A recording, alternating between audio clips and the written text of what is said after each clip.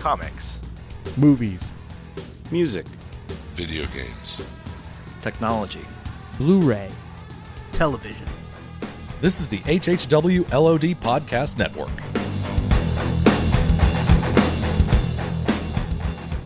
Today's podcast is brought to you by Audible.com. Get a free audiobook download at www.audibletrial.com/outnowpodcast. Over 150,000 titles to choose from for your Android, iPhone, Kindle, or MP3 player. This week on Out Now with Aaron and Abe, we're doing November Roundup. Woohoo! Roundup! Yeah! Woody's Roundup. Wait a minute, I forgot my introduction.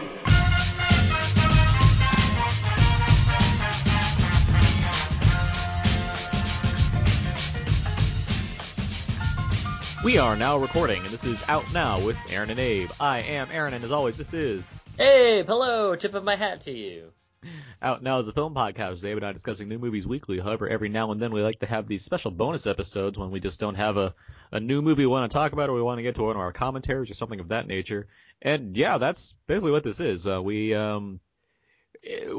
so many releases this week. It was Thanksgiving weekend. A lot of us were busy doing other things, so instead of, trying to grapple together guests and figure out a show to do, we just figured, why not do something completely different?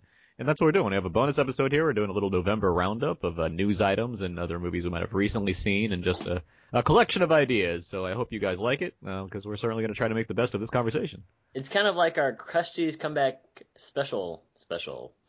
Just like that? Yeah. To take away from Gabbo? Yeah, we just need Bette Midler. That's all that we need. Well, news for you, Abe. I got Bet. Oh, what? The Bette Midler? The wind beneath my wings? Exactly, the wind beneath my wings. But yeah, so we're gonna go into some stuff here. First off, though, let's get a few announcement things, a few show notes just to get the ball rolling. iTunes reviews and ratings, good to get those. It helps out our show, helps other people find our show. And actually, Abe, we did get a new review on iTunes. All I gotta say is yes, thank you very much. Well, you're gonna say yes again when you realize it is from a person named Jose Cordova. The Jose? Yeah. It says, I love this show because it is just a lot of fun. Aaron has a voice made for radio, and the rapport between he and Abe is great. They have awesome guests, especially that Jose guy, and everyone on the show really knows their stuff. Love the Know Everybody segment as well as the games. Definitely check the show out, 5 stars. So Thanks for that, Jose. Boom. And of course, that was probably very easy for him to write, just like it could be very easy for anybody else to write if they just log on iTunes, search Out Now with Aaron and Abe, and take a little bit of time and help out our show. We'd really appreciate it. Thank you very much. From there. So let's start with it, Abe. Let's get to the first big trailer. So obviously this week there was a lot of announcement, a lot of hubbub about Star Wars: Episode 7 - The Force Awakens, and this was like an 88-second trailer. It was very teasery. Aaron, what were your thoughts? Good thing to point out right now. It seems like they're just going Star Wars: The Force Awakens. So are they? That seems to be the way they're going about it. Wow. Yeah, they're basically doing it old school way. They're doing it just Empire Strikes Back, Return of the it's just Star Wars: Force Awakens. So that's cool. That makes it simple. I can deal with that. It makes it simple on us, because as much as fun as I want to have talking about Hunger Games: Mockingjay Dash Part 2 next year, I'm a little happier saying just Star Wars: The Force Awakens. That's easy for me. It's much easier. The grammar police are not going to be mad at us at all. Yeah. So with this Star Wars trailer, many should know already that the trailer was obviously a big release for Disney, and they wanted to do it in a very exciting way. So the initial announcement was they were only going to play it in a few theaters, about 30 theaters in America. And I'm not sure what the around the world situation was, but that was the idea. And then later on it was announced that it would be available online for one day only using iTunes. Of course, it's obviously been taken off and put on the YouTubes. In full high def glory and everything. But with that in mind, I was so much of a fan of the idea of seeing it only in a theater. And because I happen to live in an area that's close to one of the many theaters listed, not only one of the many theaters, but one of the theaters that has a giant IMAX screen, I completely avoided watching it until I saw it in IMAX. It was a very hard thing to do. It was a very difficult task to not want to ruin an 88-second trailer for myself throughout the day. But I was able to go with my lovely girlfriend over to the IMAX theater and see Interstellar again with the trailer in full IMAX presentation. Now, what that means is that by seeing this trailer, I got to see the trailer, of course, and the final scene involving the Millennium Falcon just rip-roaring through Tatooine, I assume. That was presented in a full IMAX frame. It was a full-screen IMAX shot of Millennium Falcon soaring and shooting at TIE fighters. That was the craziest thing I've seen in a very long time in a theater. And you love Star Wars. I don't know of how deep I've gone into my love for Star Wars besides just saying I love Star Wars and I'm a Star Wars guy, especially when Star Trek seems to come up so often on this podcast. Because we've had Star Trek movies come out in the time that we've done this podcast. We haven't had a Star Wars movie come out. But yes, I am very much a Star Wars fan. I love the series. I love the original trilogy, of course. It's my given. It's like I can't. It's hard for me to just say it's one of my favorite movies just because that seems like it's something that people should just know. But with that in mind, I ate this all up. I just from the opening shot of like just desert sands of what I assume is Tatooine. And I love the structure of it. I love like basically it's just about showing you all the new characters. It's like here's John Boyega, here's Daisy Ridley, here's what I assume is Adam Driver, there's Oscar Isaac. Like it's like here's the new cast. We're not going to show you the old cast yet. You know they're there. Who needs them? Well, but we'll show you something old. How about a Millennium Falcon rip roaring through the sands of Tatooine? And let's show you something crazy too. How about a lightsaber that's also a broadsword apparently? Like just all this stuff. And Andy Serkis narrating, like it's just like this is crazy. Soccer ball droid. The sound. Oh my god,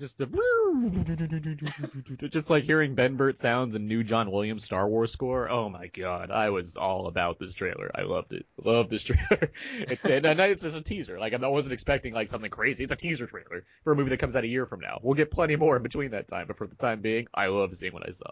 Are you gonna watch any more of the trailers? Of course I am. Okay, I'm not against you're all for it. Yeah. Right. Yeah, there was a point in the trailer where I was like, oh wow, this is actually really really cool, which is all of it actually, because I am not a huge fan of Star Wars. Not like I'm not. Let me backtrack. I really really enjoy Star Wars a lot. Would I go out so far to say is I'm like a huge super fan of it? Not really, but I enjoy them immensely. My favorite is Empire Strikes Back. And I really enjoyed this trailer too. I think that there's a lot to it that you can take from it. Like what you had said, there's no need to show any of the old guys. You know that they're going to show up sometime or another. But now you see this story of, I don't know what's going to happen to the Stormtrooper. Why is John Boyega so prominent, right? So maybe he's, I don't know. Maybe he's going to go root for the Rebels somehow? I don't know. Also, didn't the Rebels win in the previous series? So clearly there's still some stuff going on. You got stormtroopers, one running around. There's TIE fighters. I mean, those X-wings skimming right above the water. Yeah. Oh my god, it was so cool. And that was actually really neat. And again, like I like the way that they've taken the Millennium Falcon, the way that they use the camera effect so that you're kind of going upside down with it and going. I can only imagine what it was on IMAX. And I remember like you texted me and said, if you're not going to see it in theaters, then check it out today. And I was like, oh, maybe it's like a limited release time only. But then I thought, wait a minute, once it's online, I'm pretty sure someone's going to capture it and put it on YouTube forever, right? So I actually, right when you sent me that text, I immediately went over and I watched the trailer with my family that came into town for the Thanksgiving holiday. And we were like, yeah, all right. I probably would stay away from the trailers, me personally, because I probably just will watch this one and maybe the first trailer that comes out, because I like to go in with few visual cues to point me toward where the story's gonna be going. I mean, again, we've talked about this in the past. That's good on you for doing that. It's very rare that a trailer like really clues me into what I should expect from a movie. It's just more of I appreciate the art of the trailer. That's true. That said, here's like a question: did you like go back and watch the Interstellar trailers after having seen the movie? I didn't, but I remember like a colleague told me that Anne Hathaway says her love thing in there, and I think that would have not necessarily thrown me off, but I think that would have been something that You say she says that. I don't remember that at all. But okay. Maybe they were mistaken. But I didn't go back. If she did, it wasn't significant enough because of just the way the trailer was constructed for me to really think about it. Because I didn't think about that at all. I don't remember. I literally don't recall that whatsoever. With that being said, though, I will say that I did go back and rewatch the Dark Knight Rises trailers because remember I had only watched the teaser and then the first trailer, and I thought that it's not that they really gave anything away, but the Batcopter was there. And that was actually a really neat thing for me to see just without knowing about it in the movie, especially when he's being chased through the streets of Pittsburgh. They just go through this dark alley, and then all of a sudden, Batcopter. But, yeah, no, I didn't rewatch the Interstellar trailers, but I'm pretty certain you're right that they're not going to give anything away that would be totally, totally revealing, because that'd just be a waste of I think that'd be a false move, which they're probably very aware of. Yeah, and they're just, I mean, they're good little short films. Like, that's why it's cool to watch these. That's why I like watching these trailers. Like, and it's, especially after the fact. I mean, it's one thing to be told what was in them after the fact, but another thing to actually see them and just, enjoy the fact that you got to see this, like, little cool art film that just happens to have this huge budget in little slices. But well, yeah, Star Wars, yeah, I do know that, like, it's 88 seconds. You barely have any time to really get a feel of what the movie's going to be like. There is, yeah. And I'm sure there's plenty of articles that details, the 33 things you missed in the Star Wars trailer or whatever. Oh, yeah. I've already seen a ton of those, like frame by frame breakdowns. Like, but okay. Regardless, what I like is that it doesn't feel like Star Trek so far. Like, and that's not a slight against Star Trek. What do you mean?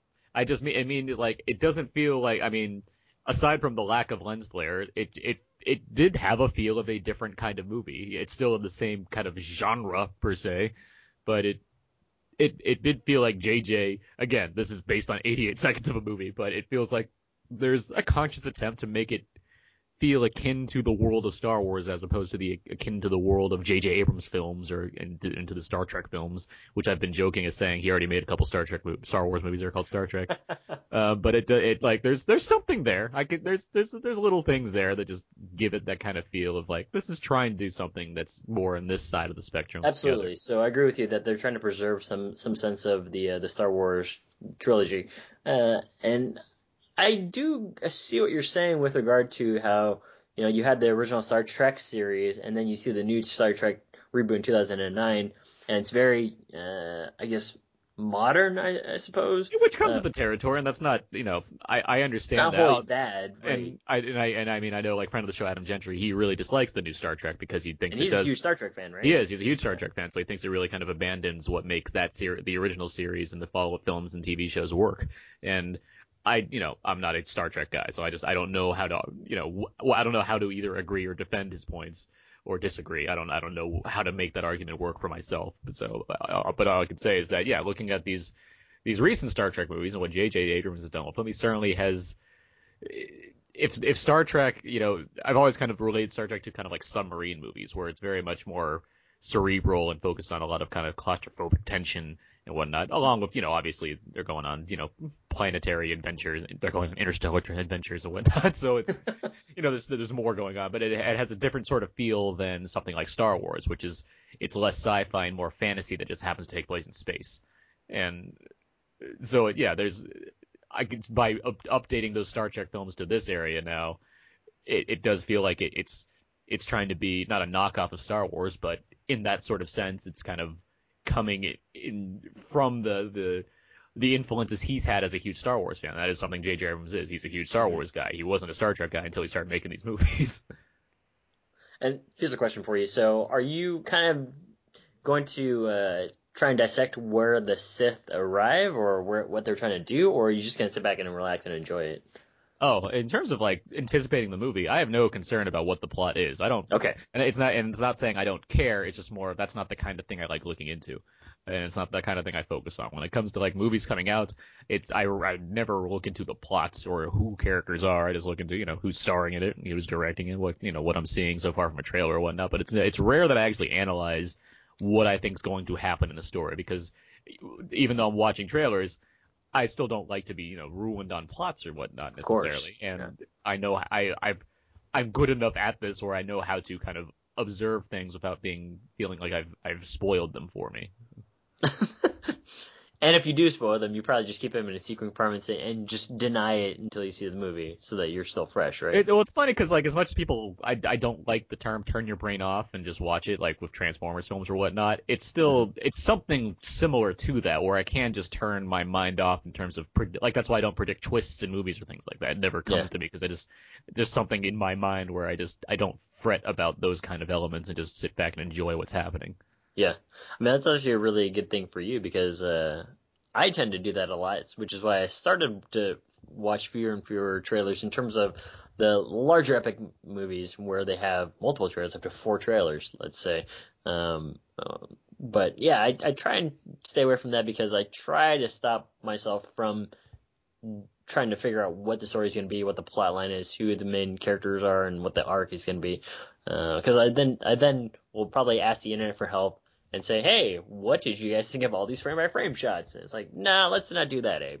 So it's a good idea that it's a good thing that you can have that self-control, because I think it is one of those things where you don't want to go in and be really, really genuinely excited and kind of still open to a lot of the things that the movie's going to present to you. Yeah, for sure. I mean, it's how I roll. That's all I can really say about that. It's like, I know everyone's different. Put it on your sunglasses. That's how I roll. Speaking of rolling, let's move on to our next trailer, Jurassic World. This is the fourth entry in the Jurassic Park franchise. It comes from director like Colin Trevorrow. I believe so, yeah. But regardless, I know he directed one of your favorite films of a couple years ago, Safety Not Guaranteed, and now he's directing and he's co-written this film. Jurassic World, which takes place in a future where Jurassic Park is now Jurassic World, and it's finally open to the public. It stars Chris Pratt as a raptor trainer, and Bryce Dallas Howard as one of the park managers.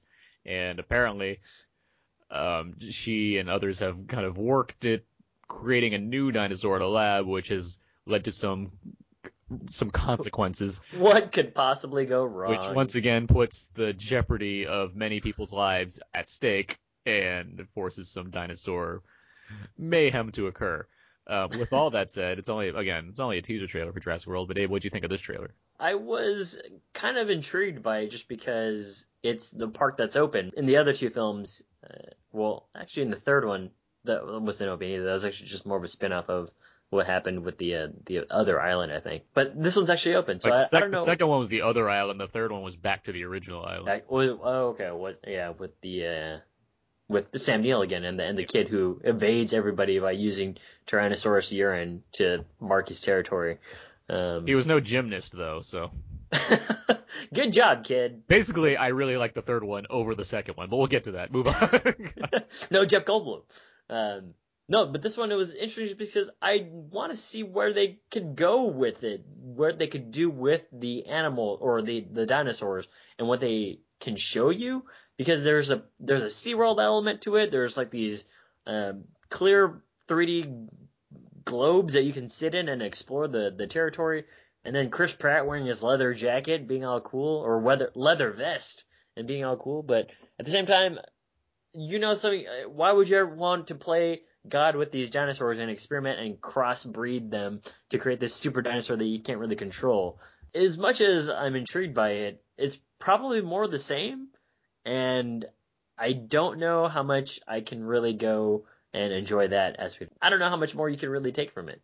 I like this trailer a lot, and what I like is that it's given me a need for a Jurassic Park 4. It's given me, this is about the most excited I could be for a fourth iteration of the Jurassic Park series, and I'm very happy about that. Like, if it has to happen, I'm glad it's made me, excited to see it as opposed to dreading the happen that it's coming. And what I do think is different is that it actually has a park open. Like, there's reason for it to exist now. It's not just like, yep, once again, a random boat's like cruised by and there's dinosaurs attacking them. Like, there's an actual reason. It's like, no, we got it under control, and now we actually have the park, and this is what it looks like when it's actually open and there's people there. So that already gives me like a setting to go off of. It already gives me a different direction to head than testing out the park or trying another approach to making the park work. Now the park actually works. Right. And so along with that, I have Chris Pratt, who's doing his best to be the new Han Solo, or just Harrison Ford in general, and along with a lot of other people. I got Vincent D'Onofrio in here, Jake Johnson's in this cast. I like Bryce Dallas Howard. There's just people. There's that stuff there. Insidious is Ty Simpkins. Like, I like Jurassic Park a lot. I love Jurassic Park. 1993 Jurassic Park. Yes, I don't call it a favorite movie of mine because it honestly isn't. But I know it. It's one of those movies I know. I can watch it and know all the lines and sit there and just be very comfortable with it. But it's not like a movie I consider to be like my favorite movie ever. And yes, I'm clearly I'm at that age where I grew up with it as it came out. So it's like I saw it at the theater and it was like revolutionary for its time, and I acknowledge all that. That said, what Jurassic Park has, which few movies can kind of recreate aside from other movies that came out in pivotal times in the world of special effects and whatnot, is that it did create this kind of this blend of animatronic practical effects and CG. Yeah. And yes, some of it looks more dated than others, and then that never bothers me really. Like it takes a lot for me something like that to bother me. Like more mid '90s CGI bothers me the most, more than like '80s or '70s. So or yeah, I whatever. agree with you on the CGI for Jurassic Park, which is it's actually not bad. You can see what parts are, but at the same time, they have done a good job of using the live action animatronics that it kind of seamlessly blends. Sure, the Brontosaurus Brachiosaurus part in the beginning where Dr. Grant and Dr. Sattler are just pointing at supposedly a green screen. That one looks a little weird, but There's no green screen. They're just pointing at nothing. they're just pointing at and nothing. later. And then, but later when they're escaping the Velociraptors, there's a couple parts where that it's been computer animated, but still looks okay. Oh, look, it looks fantastic because Spielberg's a great director. He knows He is, what yeah. it's not just about like, I setting will up the say, shots. It's about yeah. having control over what you know is going to elicit the most emotion out of you. So Yeah. knowing how to shoot a camera in a place where pots and pans can fall over and the kids can react, knowing that a raptor's going to be there later, Spielberg knows how to make that tension work. Yeah. And I will say that the shots that really, really matter are done with practical effects, and that is awesome. Like Yeah. the T-Rex head, the Dilophosaurus, the Triceratops. That's great. It still just adds this really beautiful feel. But anyhow, Jurassic World. That was always the scariest thing to me too. The Dilophosaurus, like the raptor Yes. stuff, and that stuff's like, yeah, all right, that's good. Like, but a little lizard that just opens its head at you and suddenly spits evil It goo. freaks me out. Like, Yeah, that's it freaked me out terrifying. when Newman was like running around. Yeah. And then all of a sudden you have him in the car. You think he's safe, and there it is. It's what would you call it? Like it's mane? I don't know what you would call it. Yeah, Whatever yeah. just pops open, and then it's got that rattle sound. Yeah. And freaked me out there. So in saying all that, I bring that up because, yeah, Jurassic World, obviously it's 2014, 2015 when this movie comes out. Obviously, it's going to use the latest and greatest in special effects. That's something that gets lost on a lot of people too. It's like it's nice to say, yeah, we want more practical effects, but when those movies came out, they were working with what was the latest and greatest thing at that time. So now this is a new movie that's working with, again, the latest and greatest thing at this time. So it's not just about using what ideally you would want because when you were younger it looked good. It's about using what works best for the filmmakers. And a movie like Jurassic World, yes, it's going to have a lot of CGI in it. And obviously it's not necessarily done yet. A lot of it's, getting there, and a lot of it looks very good, I think. Right. But I don't have a complaint about the CGI is what really I'm getting at. Like Me either. It's something I expected to see in a 2015 Jurassic Park movie involving dinosaurs. Yeah, of course. I mean, it's not like we're going to go and recreate a numerous number of animatronics just for the movie, which they could.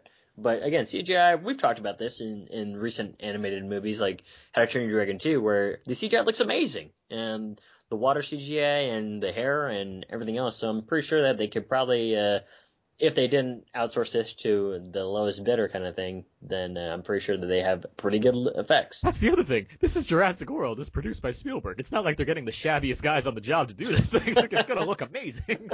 And I think it did look. I love seeing the gyrosphere thing that was rolling in. That was cool. Yeah, that was cool. Again, the whole entire concept of the park being open. You and I both agreed that that's something that I really want to see how they're going to expand on that, how they're going to explore that. Mm-hmm. And Question for you. Oh, yeah. Go ahead. Well, I was going to say because I really like because it's it's obviously it's Spielberg's world. Exactly. And you have a shot of them basically bringing out Jaws and showing you, look how small Jaws is now when we have a giant dinosaur eat Jaws as food. Which is really, it confused me a little bit because that is a giant sea dinosaur. Yeah. And how do they control that thing? That crowd looks really close. They get the splash zone too. It's like that's called training. That's called animal training. We know they can be trained. They open doors. They're smart. They're smart animals. Yes, they did. Chris Pratt rides around in a motorcycle with velociraptors. Right next to velociraptors. I know. It's the coolest thing. I think there's already been a GIF out where he punches them in the face, like some fake animated GIF where he's punching them in the face. Anyhow, my question for you was Spielberg. They prominently write his name there. Does that give you a bunch of confidence in this movie? It doesn't give more or less confidence. It's more like it's not something I didn't know already because it's a new Jurassic Park movie. I mean, he's obviously involved in some capacity. Right. That'd be like asking me if it makes Transformers seem any better since he executive produces all those movies. It's like, well, we know what those are like.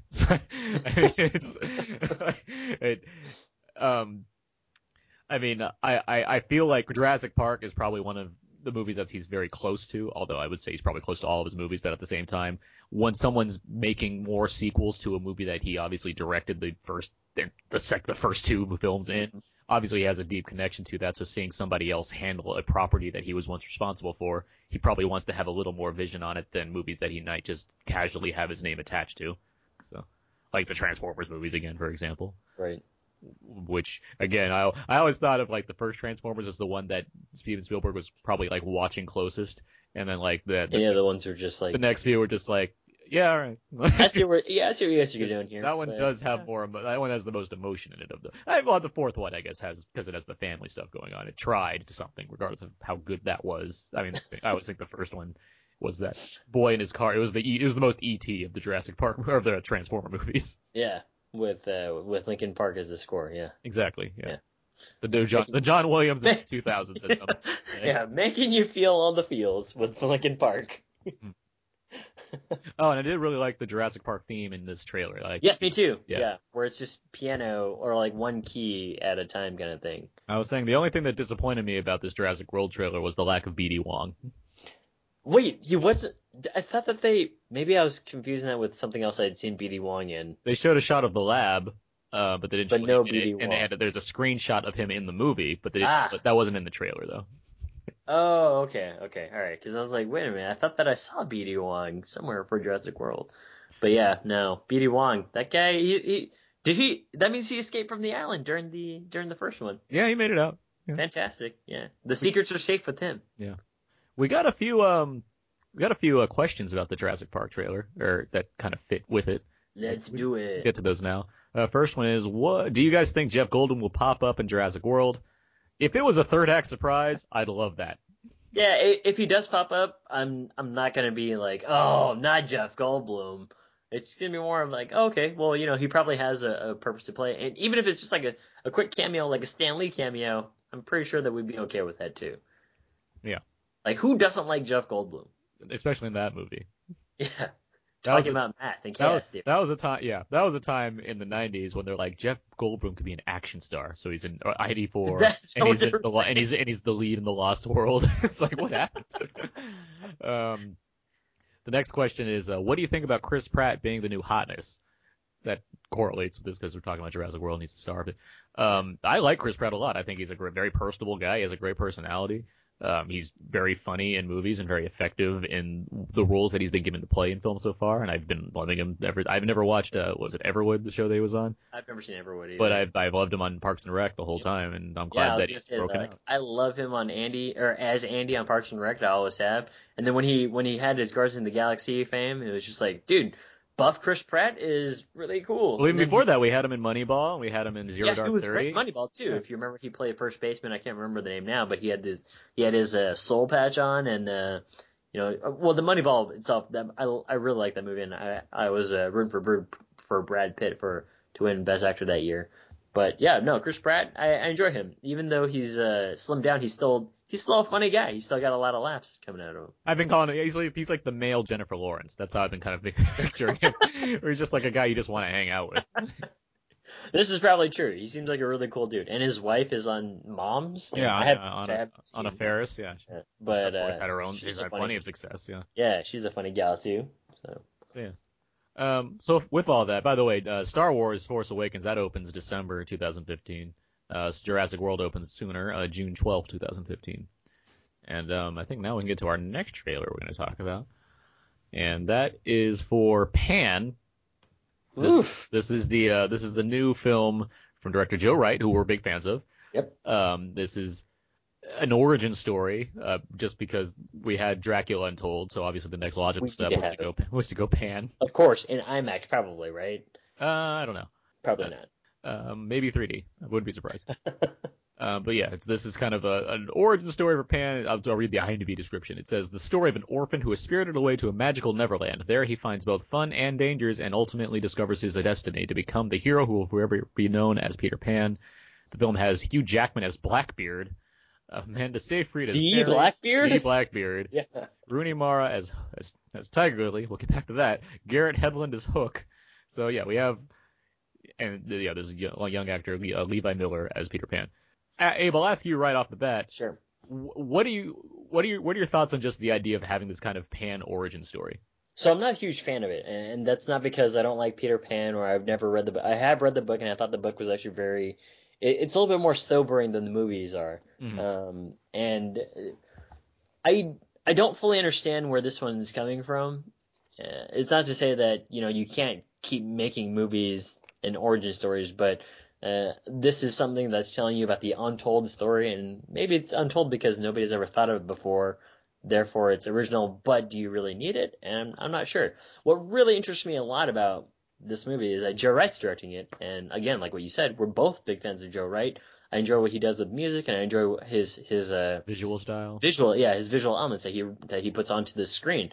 I'd be curious to see how this one pans out because you had read the list of characters, which one of them is Garrett Hedlund as Hook, and as everyone is well aware, Hook and Peter Pan are foes. So in this one, they seem to be chums, and it can seemingly only go one way. So I'm curious to see how this one's going to pan out. It seems like it's pulling like an Oz Great and Powerful type thing with this story. It's like, yeah, we used to be buds. And what'd you what'd you think of the trailer, I guess? The trailer was okay. It kind of, again, it teased out what, actually wasn't a big fan of Pan on Earth, and then the second world thing, like losing his mother thing. But when they got to what I assume is Neverland or whatever land, that was actually pretty neat because it's just Cloud City, a bunch of pirate ships, a bunch of pirate ships in the sky, and I enjoyed kind of one of the last lines of the trailer, which is where Hugh Jackman is asking him, it's like, hey, I can't remember what it was, but basically Peter Pan just says, I don't believe in bedtime stories, which is kind of something that is a revolving theme in terms of Tinkerbell and all the other Pixies and kind of just children's things in general, including that one with Gerard Depardieu and whatchamacallit, Whoopi Goldberg. Was it? Yeah. Where it's like, hey, imaginary characters, if you don't really believe in them, then they're not going to be there anymore. And I'm curious to see if there's a huge dramatic element to it that kind of takes me for a little bit of a stab in my emotions. I'm guaranteed they'll try. I've always kind of assumed that Neverland they're like all aliens because they're in the galaxy somewhere. Like where they their second star to the right. Yeah, exactly. What wormhole did they travel through to get to this place? Where's Matthew McConaughey? Yeah, what beings are? Yeah, they're all about time there too. I mean, Well, there's no time there, right? Something like that. Well, I mean, there's the clocks and everything, whatever. This trail was all right. In terms of what it's presenting, I'm intrigued by the idea of this. Like, I don't necessarily need to get this kind of origin story for Pan, but at the same time, at least it's something different. With all that in mind, I am really looking forward to watching the NBC Peter Pan Live with Allison Williams and Christopher Walken as Hook. Mainly because it's Christopher Walken singing and dancing. Tap dancing, yeah. So, like, I'm all about that, more so than this Pan movie. But, yeah, I do like Joe Wright. And I like the idea of Hugh Jackman playing a very broad villainous character. I think Hugh Jackman can pretty much do anything, so I'd like to see more of that as opposed to him just being Wolverine all the time. Right. Or just angrily yelling at things, which, again, he's fine in Prisoners, but he's not the greatest thing in Prisoners compared to Jake Gyllenhaal. He kind of bums me out. But it is, we had that run with Hugh Jackman for a while where he was, actually acting in other roles. And he's done that since. Like, he was nominated for Les Mis. Like, he's done that. He's bounced around at Real Steel. Like, he's bounced around in various roles and whatnot, but it is, it's nice to see him do more lately. There's a giant issue that I have with the trailer, and it comes down to something we'll get to later on in the news items, but Rooney Mara, I know is an actress you are a fan of, Abe. Yeah, no, I think that she's actually a really good actress, and I enjoy a lot of her work. Mm-hmm. Wait, you don't? No, I have nothing wrong with Rooney Mara. Okay. What I have issue with is we know in this Peter Pan story, it involves Native American or Indian characters. Yes. We have basically one of the whitest actresses in Hollywood working today playing Tiger Lily. Like, she is quite pale. It is not as if there are not other actresses that can fill this role. And I mean, if you want to call it, well, we need to get more star power. I don't know how much star power Rooney Mara has. I don't know what banks are breaking because of her being in movies. But I mean, you have other characters. Well, you have plenty of other characters in this movie. Jackman, which is star power. Probably Exactly. enough. Yeah, I don't know what the added millions are that now you got Rooney Mara in this picture, but it's Rooney Mara as Tiger Lily. What the hell is going on? Where we have Rooney Mara playing the head of this Indian tribe in the Peter Pan story. It threw me through a loop. It's like, why is this a thing? Yeah, and so you brought it up that we have something that we'll talk about in the news section about it. But for this one, you're right that I don't fully understand that particular casting choice because, yeah, the star power seems to be there. I think that you could probably have cast someone else. Again, I do enjoy Rooney Mara. I think that she's a very lovely actress, very good-looking woman. But yeah, Tiger Lily is Native American, and I'm pretty sure if you watch like the cartoon Peter Pan. And also the TV series Peter in the mornings on ABC. Pretty much every version of Peter Pan has always at least tried to adhere to some kind of Native American actors to portray this character and the people involved that are with this character. And even if that leads to stereotyping of Native Americans, at least they're going into that aspect as opposed to just completely whitewashing the cast. Maybe there's a good reason. Maybe the real Tiger Lily was deceased, and they had she became the new one because she was elected by the original Tiger Lily. I don't know. Let's see here. Let's see. Adele Exarchopoulos from The Blue Is the Warmest Color and Lupita Nyong'o auditioned for the role of Tiger Lily. Really? Wow. Apparently, the casting of Caucasian actress Rooney Mara as the Native American character of Tiger Lily led to an online petition that urged Warner Brothers to stop casting Caucasian actors to play people of color. The casting was accused of whitewashing, and the petition originally hoped for 5,000 signatures. However, more than 20,000 signatures have been supported in this accusation. So, I mean, clearly we're not the first ones to bring something like this up. Yeah. That's the kind of thing that's like stopping me from embracing this fully, because it's like, well, yeah, why is this thing happening?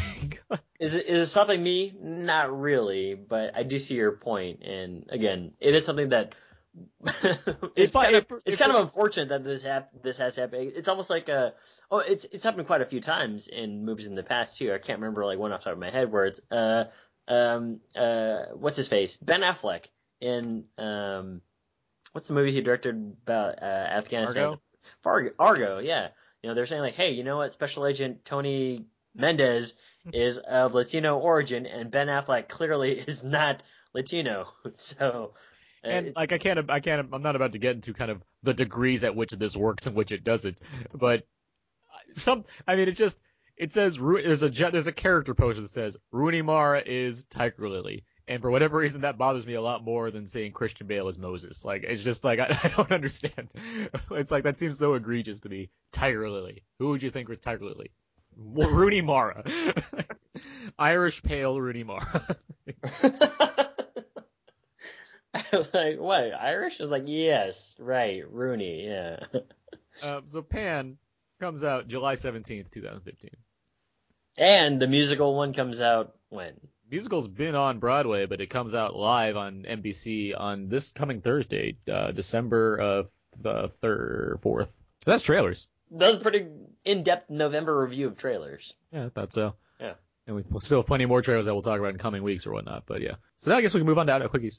TM. Each week and now we generally have a movie we talk about. We're not doing that this week, but we always have movies that we have to see during the week, so now Out Quickies. TM. Made that work. Yeah. Abe, have you seen any movies this week? Aside from what came out, no, but I did watch John Wick finally, and that had me hooping and hollering in the theater because you just really want to see how John Wick / Keanu Reeves is going to kill all these bad guys. They ruined his life, and he's the boogeyman, so watch out. That's right. I enjoyed it immensely. I think good.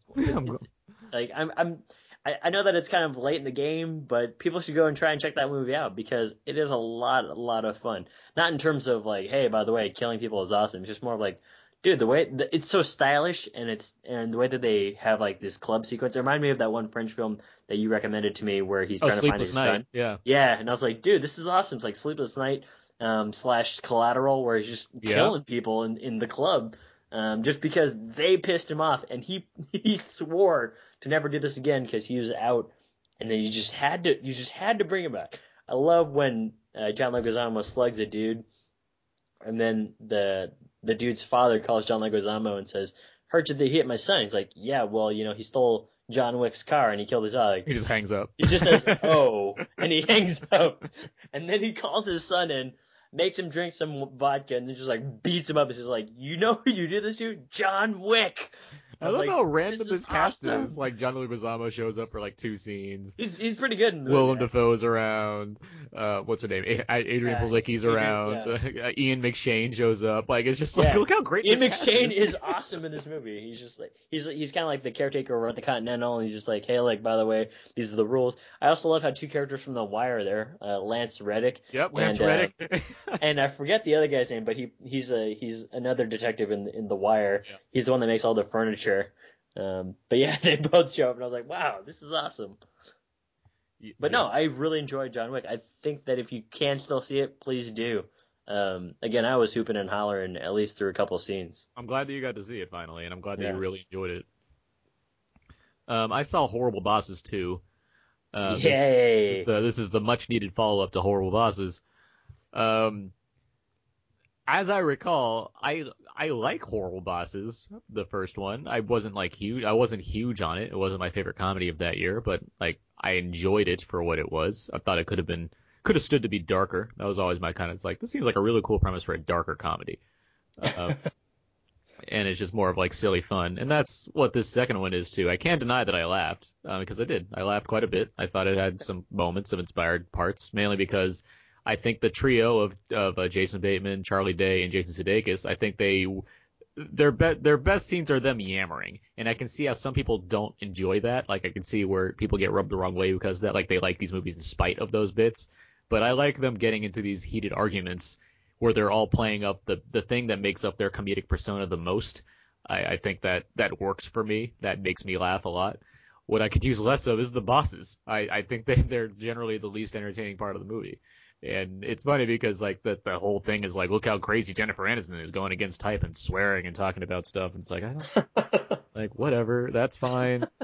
Christoph Waltz is in this film and he's just wasted. Like he doesn't get to do anything. Chris Pine's the only one like trying a lot, and like Chris Pine, really? he's fine, but he does enough to make like something, but at the same time, you just kind of see where that's going. And then, like Jamie Foxx is an amped up role in this movie, and like he's funny enough, but it seems like it's more of how the other guys react to him that makes him funny. So Okay. taking all that into consideration, it's like, well, what am I getting out of this second Horrible Bosses movie? Where the plot's ridiculous, and it's not like I needed a great plot, but like the plot's pretty ridiculous. Right. And watching this, it's like, yeah, okay, I'm laughing kinda, but then there's just a lot of stuff I don't care for. And Would you say that there's a lot of rape jokes, Yeah, that's kind of a line there. And like the idea is being that like Jennifer Aniston's supposed to be so sexy and hilarious that you don't have to focus on the fact that she's essentially making jokes about how she's going to rape Charlie Day's character someday, and it's like, yeah, I kind of do recognize what you're doing there, and I don't like it. So Charlie Day didn't like it in the first one either. He No. was married, and he's like, yo, I'm married. yeah, that definitely comes back this time around. Would you say that it's almost like The Hangover 2, just in terms of it's kind of the same thing but amped up? Not to say that No, you know, I know what you're asking, because The Hangover 2 is basically a carbon copy of the first Hangover film, which was maybe a little bit more because the jokes are a little bit more, I guess, over the line, a little bit more. it's a little more hardcore, but at the same time, the plot is beat for beat the same as The Hangover. So, Right. In that respect, I wouldn't say Horrible Bosses 2 is necessarily going that route. At the same time, yes, I think the humor is a bit more crude this time around, just because it is a sequel, so it's trying to amp up certain aspects that they thought worked the first time around.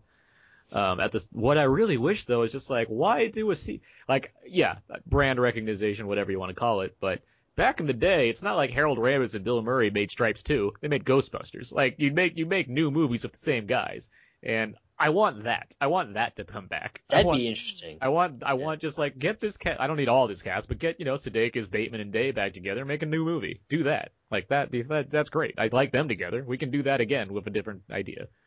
But that's where we are right now. When it comes to studios making new movies. I kind of don't have any questions about Horror Bosses 2 because I probably am Don't care. never going to see it. Yeah. And again, I laughed at the first one. I kind of don't want to ruin that. I found Charlie Day very funny, especially when he's coked up and he's just singing "That's Not My Name" in the car. But yeah, for the second one, even when I saw the trailer, I didn't really think that I was going to go out and see the movie because I'm pretty certain that it was going to be the same thing. Well, yeah, just hearing that it exists made me go like, all right, I don't know what else we needed from the Horrible Bosses universe that wasn't solved the Right. first time around, but Or when you have a title just Horror Bosses 2, I mean, yeah, I'm not saying the titles really matter, but when you don't really think of anything clever or something like that, it's like, I'm not all that excited for it yet either. yeah. So Horrible Bosses, whatever. I watched it once, I laughed a little, and I'm done.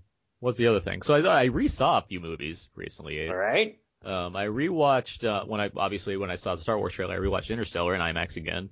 And here's something that I found interesting, because it was the exact same sound experience, meaning I didn't really have any issues except with one line.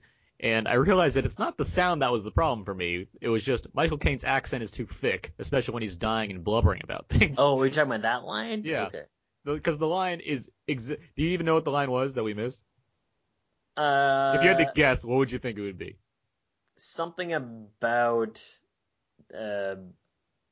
I don't know, but I know the context of it. Well, here's why it's hilarious. It's the damn poem he's saying over and Oh, over yeah, again. yeah, He says, okay, don't right. go gently. That's his line. I'm sorry for spoiling Interstellar, but guess what? Michael Caine's old and he eventually dies in Interstellar because they're going Because through time. like 30 years passes. Yeah, a lot of time passes in the movie. But he says, don't go gently. It's the very thing he repeats so many times throughout the movie. So it's like, Right. you know what? I don't feel bad that I missed that line the first time. I feel a little silly, actually, because it makes perfect sense of that being the last line that he has. Because he's just reciting the poem, yeah. Yeah. Other than that, I didn't have any problems hearing anything else the first time. I didn't have any problems hearing it the second. If anything, it was probably better this time just because they knew how to work the projector better, as opposed to last time when they just kept messing up the first. Which you couple didn't get a times. free movie pass to. No, because I don't care about. Yeah, I don't need to get a free pass for a movie I decided to see anyway. It's because I was just delayed by a few minutes. So upon revisiting, it was still as good. This falls into this Nolan thing of like I can watch his movies so easily. Like they don't feel long. I'm excited by I'm never bored by his movies. Like it's easy for me to just sit down. Like I just realized that I was watching it. I was like, I can watch this forever. Like this is so good. I just love all of this thing. And yeah, it's like it's neat to see it again, knowing that it's clear what you're going to expect and what you're coming to see, and it makes you recognize like the Matt Damon stuff. That bothered me a lot less this time around, just because Probably because you knew that it was coming. I knew it was coming, and it wasn't nearly as long as my mind made Were it you to the be. one that pointed out to me that when Anne Hathaway gets to her other planet, that so much time had gone by that her lover had died? I was going to tell you that because I feel like I remember that being part of the conversation. You asked this. Yeah, because at first I thought that he had, or I didn't know how much time had passed, but then I remember, I think someone was talking to me and basically Like 50 years passed. Yeah, because it chose to go to the other planet where Matt Damon is. Like time had passed, and then they go by the black hole. Because they went by the black hole. That's right, what, that's and the when, black like, hole kind of creates like a bunch of like time and space bend. And so when she finally got to the planet, unfortunately he had died, but she was there. So again, it made it more sad knowing that, which is that she was right, first of all, and second of all, she has to go and bury this guy, and then she's got to be there while Matthew McConaughey kind of travels out to go and Well, he's and on try his and way. I mean, it won't take him that long. So, With that said, though, if they didn't go to the wrong planet, certain things wouldn't have happened, and they wouldn't happen the right way to begin. That's true. That's where the paradox comes in, Abe. Yeah, right. Yeah. So could he have solved time and space in the fifth dimension if he had not, or if he had traveled to the right planet? So that's where eyes get crossed. But no, I mean that reminds me of Have you seen it again yet, or no? I haven't yet, but basically the ending sort of reminds me of Grand Budapest Hotel, which is the second time around I saw it. I found it more because I was able to pay attention to more of the story and more of the lines. I found it more depressing to some degree because again, basically what you find out is M. Gustav. We know. Dead.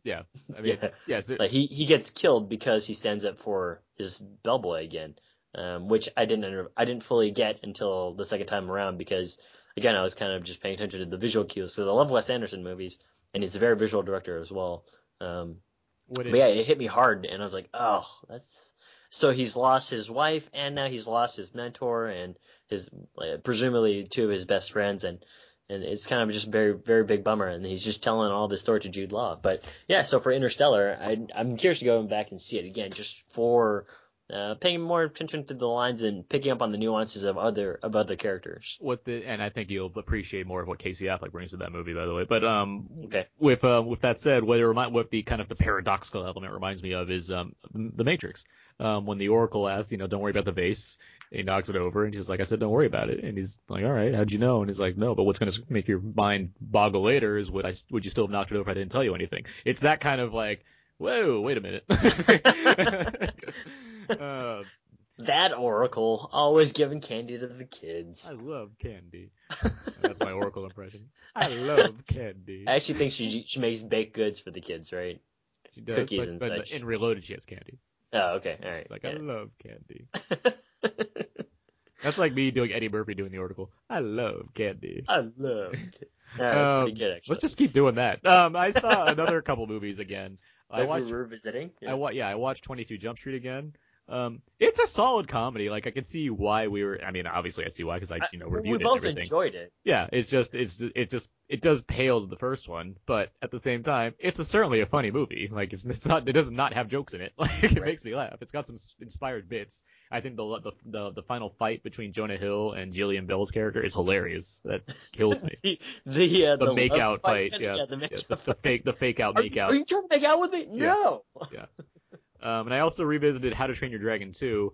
Mm-hmm. This movie's phenomenal. Like, Did you watch that on Blu-ray? Home video? I watched it on Blu-ray. It looks fantastic, but regardless, it's just so like it just does everything right. Like I don't know how else to describe it. Like it's such an amazing sequel. Honestly, I would have to say that movie deserved more than what it got. And again, it was a loaded summer, but that movie was very good. And again, what you and I both appreciate about it is that they aged the characters. Yeah. They're not the same age. They've grown 5 years. It feels. I mean, you asked about Horrible Bosses 2 in comparison to like Hangover 2, and this is the opposite of that, where it's growing upon what already was established as opposed to repeating the same thing again. Right. And also, again, the story arcs have to be different because they're older now, right? So they can take on other things. They can take on other emotions, which is amazing. I always enjoy that. So, yeah, I'm glad that upon repeat viewing, it looks pretty good and still pretty solid. It's fantastic. I can't wait to watch it a third time. Like, it's so, like, because I feel like I almost lost it in the shelf just because I recognized how great it was and wrote as such in my written review for it, and we talked about it on the podcast, obviously. But I feel like I got so caught up in the fact that there was it was a very front-loaded summer, so that kind of, even for me, who was constantly recommending it, still it got lost in the shelf a little bit. Probably because we were trying to recommend Edge of Tomorrow so much as well, because it's also equally very good. Yes, yeah. And because that movie really did seem like it needed more of an audience to build upon, as opposed to How to Train Your Dragon 2, which did well. It didn't do gangbusters, but it certainly did well. A friend of mine recently just watched Edge of Tomorrow, and she was saying that she enjoyed it immensely. And I was like, I told you should have seen it in theaters. But with that said, yeah, Dragon 2, it's just so good. It's just like it's funny, it's action-packed, it looks amazing, the visuals are spectacular, the score got a lot is of great. heart, too. The heart in there, the voice performances from Cate Blanchett, Gerard Butler, and Jay Baruchel and everybody. Like, it's just such a great movie. Yeah. I do like the America Ferrera impersonation of Jay Baruchel. That's a great scene. That's such a fun scene. I don't know, Dad. And all of this is coming from me, who I was like fine with the first one, opposed to everyone else who loved that movie. Basically, I was okay with you're it. a monster. Yeah, exactly. Yeah. I'm a monster because I didn't You have love no How to heart Train Your 'cause Dragon. you didn't love How to Train Your Dragon. How to Train Your Dragon 2 was amazing. I love it. It's just a great movie. And like I'm at that point where I'm like I have to start considering what to put on my top 10 list. It's like how am I going to fit some of these movies on here? Like I know those are 3 that are not going to move, but there's like I have a good 4 that I know aren't going to go anywhere, but right. Probably 5 or 6. I mean 5 or 6. Whoa, there's a good I mean even this December like there's only so much stuff coming out that I think is actually going to have a chance of displacing anything, but. Right. I don't know. Like it's because Hobbit's not going to do it. I'm seeing Into the Woods tomorrow. I don't think I'm going to do anything more. I don't think that's going to do it, but I'm curious to see what American Sniper is going to bring as December rolls around. Yeah, but I mean we know what Clint Eastwood's track record has been. I know it's been lately, and as effective as 2 minutes is in a trailer, 2 hours of this movie. We'll see. I hope it's great. I hope it's a good thing. But I've seen some early reviews from people that we know, and it's it doesn't look like it's changed any minds. Not that it's a bad thing, or it could some even say it's the best thing he's done in years. But at the same time, how high does that level really go? So we'll see. Yeah. But I'm optimistic. I want to see the damn movie. So I'm optimistic too. Yep, and I've seen the trailer a couple times in theaters with audiences, and the audiences have kind of been on the edge of the seat and kind of gasped. But yeah, I know what his track record is. He did have whatchamacallit, the 4 seasons out this year, Jersey Boys. Yeah. And we were both kind of just, I don't know if we were mediocre on that. I think we were kind of low on it. So yeah, we'll see. Okay, so let's that was on our quickies. That was TM. Yeah. Yeah. Let's move into some other stuff here. So since we don't have a main film review for the week, we decided we're gonna cover some news items, some hot news items, and we'd be happy to hear your guys' reactions as well on the email on podcast@gmail.com. Let us know what you think of this kind of the way we handle the news stuff here, because we don't cover movie news. We don't really cover it up. Usually we cover it in the intros and then we move into we bring it up like in relation to the movie we're talking about for the week or whatnot. So. But yeah, I mean this is kind of a different thing, but let's just jump right into it. So here's the first thing we have up, and I brought this up kind of with the Pan trailer talk, but Exodus is coming out. Exodus: Gods and Kings is coming out. There's been a lot of talk about the fact that Christian Bale and Joel Edgerton are playing Moses and Ramses, who are decidedly not Egyptian. The same goes for Sigourney Weaver, who's in the film, and a number of other characters who are all not Egyptian. And so Ridley Scott was asked this week, because obviously he's doing junkets for the film, and he was asked this week about the whitewashing that was done. And his response, and I have a quote here, I'm going to read it. He says, "I can't mount a film on this budget while I have to rely on tax rebates in Spain and say that my lead actor is Mohammed so-and-so from such and such. I'm just not going to get it financed, so the question doesn't even come up." Now, that's a very curt response to a question. Mm-hmm. And yeah, I can't exactly... Here's what I'm going to say, because this issue, it doesn't hugely bother me, and I have reasons why. But in regards to what Ridley Scott's saying, and I can't completely speak for another person, but at the same time, I get why he would answer a question this way. When you're doing a junket and you're probably being asked this again and again and again, and you've probably dealt with this on your own time, I can see why not having the most personalized, wonderful answer to settle all debates right away off the top of your head is going to come out of your mouth. Right. And Ridley Scott, he has been in the business. He is 70. He is pushing 80. He has been in the business for a long time, and he's made a lot of Is he really pushing 80? He's getting there. He's like 70-something. He's 70-something, high 70s. Yeah. He is an older director, and he has done a lot of very big films. So I can understand that he knows a lot more about making these kind of movies on this kind of scale than anybody ever will. And so if he says that, probably true. And if he says that he needs a certain kind of budget and he can't do that by having random actors just to make a point, kind of a Hollywood statement, right. I can get behind that. At the same time, he is a person of certain clout where he probably could enact some sort of change. So it's a tricky ground to watch, Abe.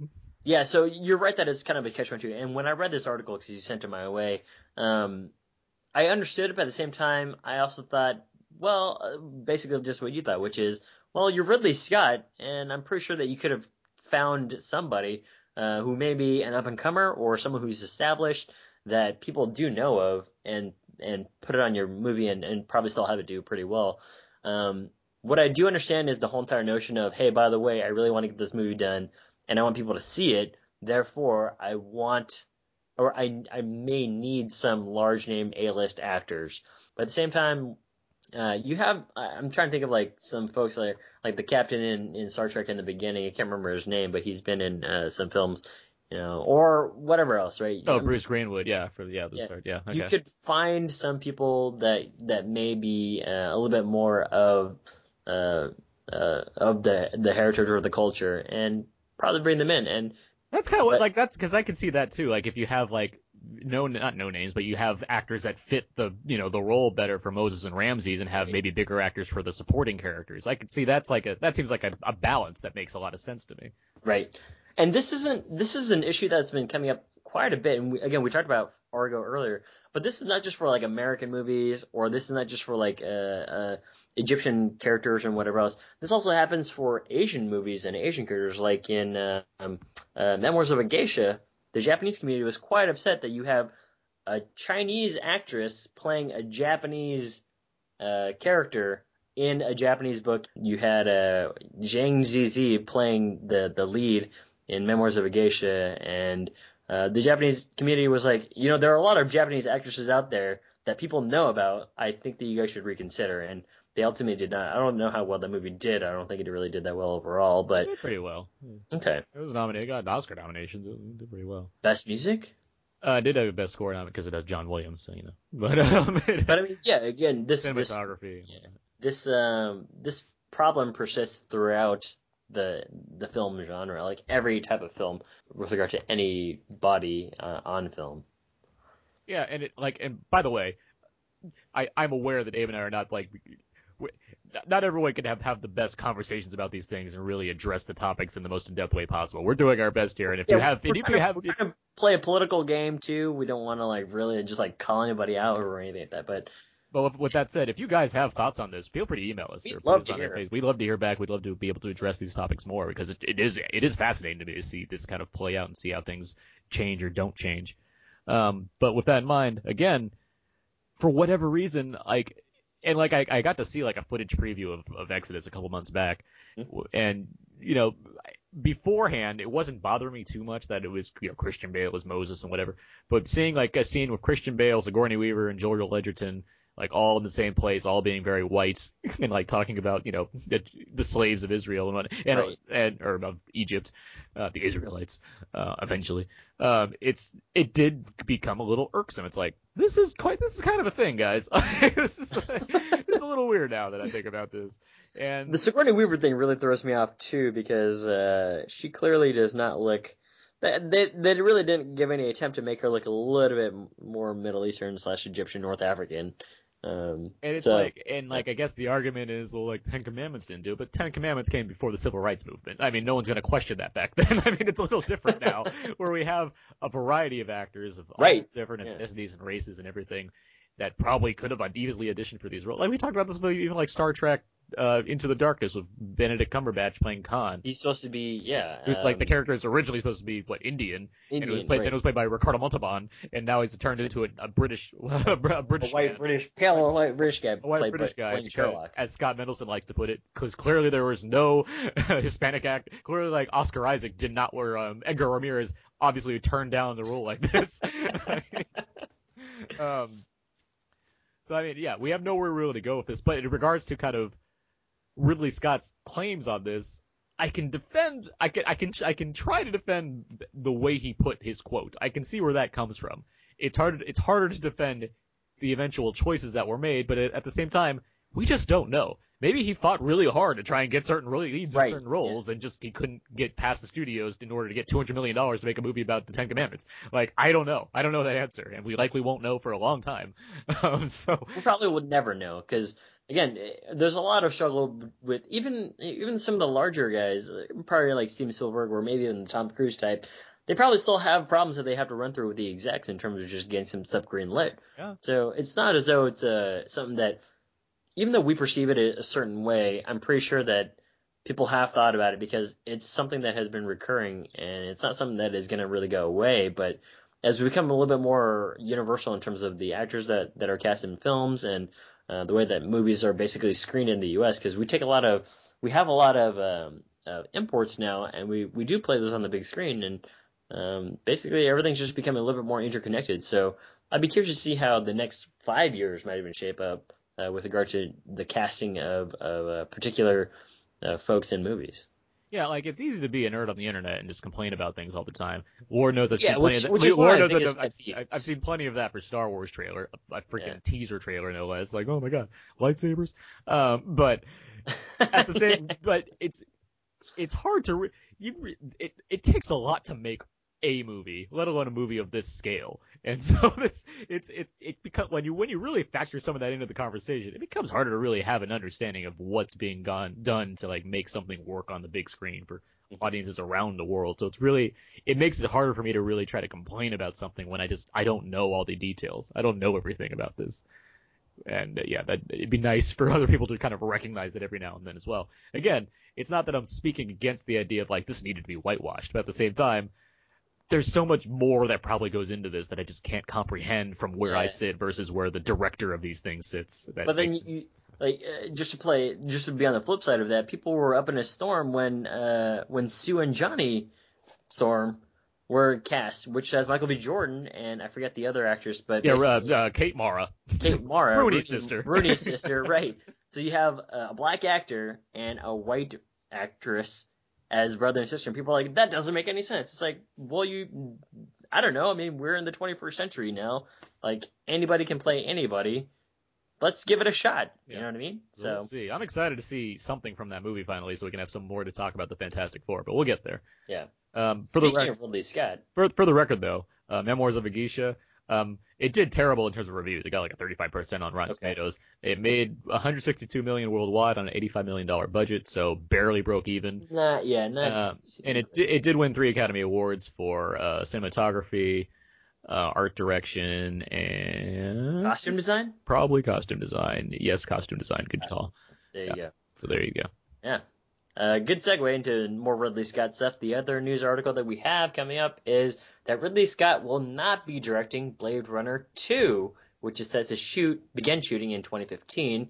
Instead, they're going to find someone else because Ridley Scott probably has been he's got a lot on his plate. Yeah. Right. And maybe, just maybe, he doesn't want to direct a movie which maybe he never really planned for it. You know what I mean? Like, a lot of the fans might be clamoring for more Harrison Ford and more Deckard, but at the same time, if you never really planned on making a second sequel or something like that, if your creative juices aren't flowing for this next movie, did you want to direct it anyway, kind of thing? So, well, I think it's more of like it's like Tarantino used to like to talk a lot. Like, he used to talk about doing like a Vega Brothers movie where it'd have John Travolta and Michael Madsen in like a prequel before Pulp Fiction and Reservoir Dogs, where they're characters because they're brothers. Like he used to talk like things like that. And like, he talked a long time about the World War II movie he was going to do, and then he eventually made it. But it's it's easy to, and like Guillermo del Toro has 87 things on his film like just to direct that he hasn't done it all yet. Yeah. I mean, it's easy to talk about stuff. And I'm glad there's journalists out there that, apparently record every word that these people are saying. But at the same time, they're not politicians. I don't need to, trust them to make the things that they're going to say at the time. People just get excited about things sometimes. And right. Yeah, when he was making Prometheus, he was clearly very excited about being back in sci-fi and he's working with 3D and doing cool stuff. And now that he's got Prometheus 2 in the books, he's making this movie The Martian next with Matt Damon. Right. Based off the book The Martian. He's got things going on. Also, he's quite old. So it's, he can't do everything he wants to do, and, it's fun to talk about stuff, but sometimes he just can't get there. So, I mean, it's one of those situations where we both love Terminator and Terminator 2, and the other sequels maybe not so much. But do we really want James Cameron to come back and direct another Terminator so we can feel better about it as a fan, as a moviegoer? No, not necessarily. If he wants to do it, great, I'm all for it. But I'm not going to have this online petition that says, hey, James Cameron should come back and direct another Terminator because he's the best at it. I'm not going to do that because James Cameron has tons of stuff that he's doing. And not only that, but do you really want him to be pressured into making a movie that he didn't really want to make? Again, I don't want to get the B stuff. I want to get A stuff where he's really excited to make something. And it's funny, we're saying this as he's making 3 more Avatar movies. Yeah. which I hope he's really into. Which we'll get to that too. Yeah. That's actually next. But with that in mind, I mean, there's a lot of area to explore in those Avatar movies, and I feel like for Terminators, we kind of got the idea of what's going on in this universe, and It's largely depressing. Everyone keeps dying. Blade Runner's kind of the same way. Blade Runner's a favorite movie of mine. I love Blade Runner. I don't know and it's even a universe that could benefit from probably more exploring. I just don't know if I really need to see that movie. And so it becomes a tricky thing. It's like, well, yeah, there could be another Blade Runner, but at the same time, I got the one Blade Runner movie, and I'm pretty content with that. I'm pretty content with it too. And even on repeat viewing, they've had a couple of re-releases where it's like, I forget what. Well, it created the director's cut, that movie. When Ridley Scott released the first director's cut in '92, that was the first time they had a kind of official release of something of that nature. That's not entirely accurate, but in terms of kind of making a big deal about a director having a director's cut of something, Ridley Scott was a big pioneer in that nature. And then they had a further the final cut. Yeah, the final cut back into 2000, late 2000s. Basically, these cool names for re-releases of digital copies, and then a little bit more content, plus maybe some revised commentary.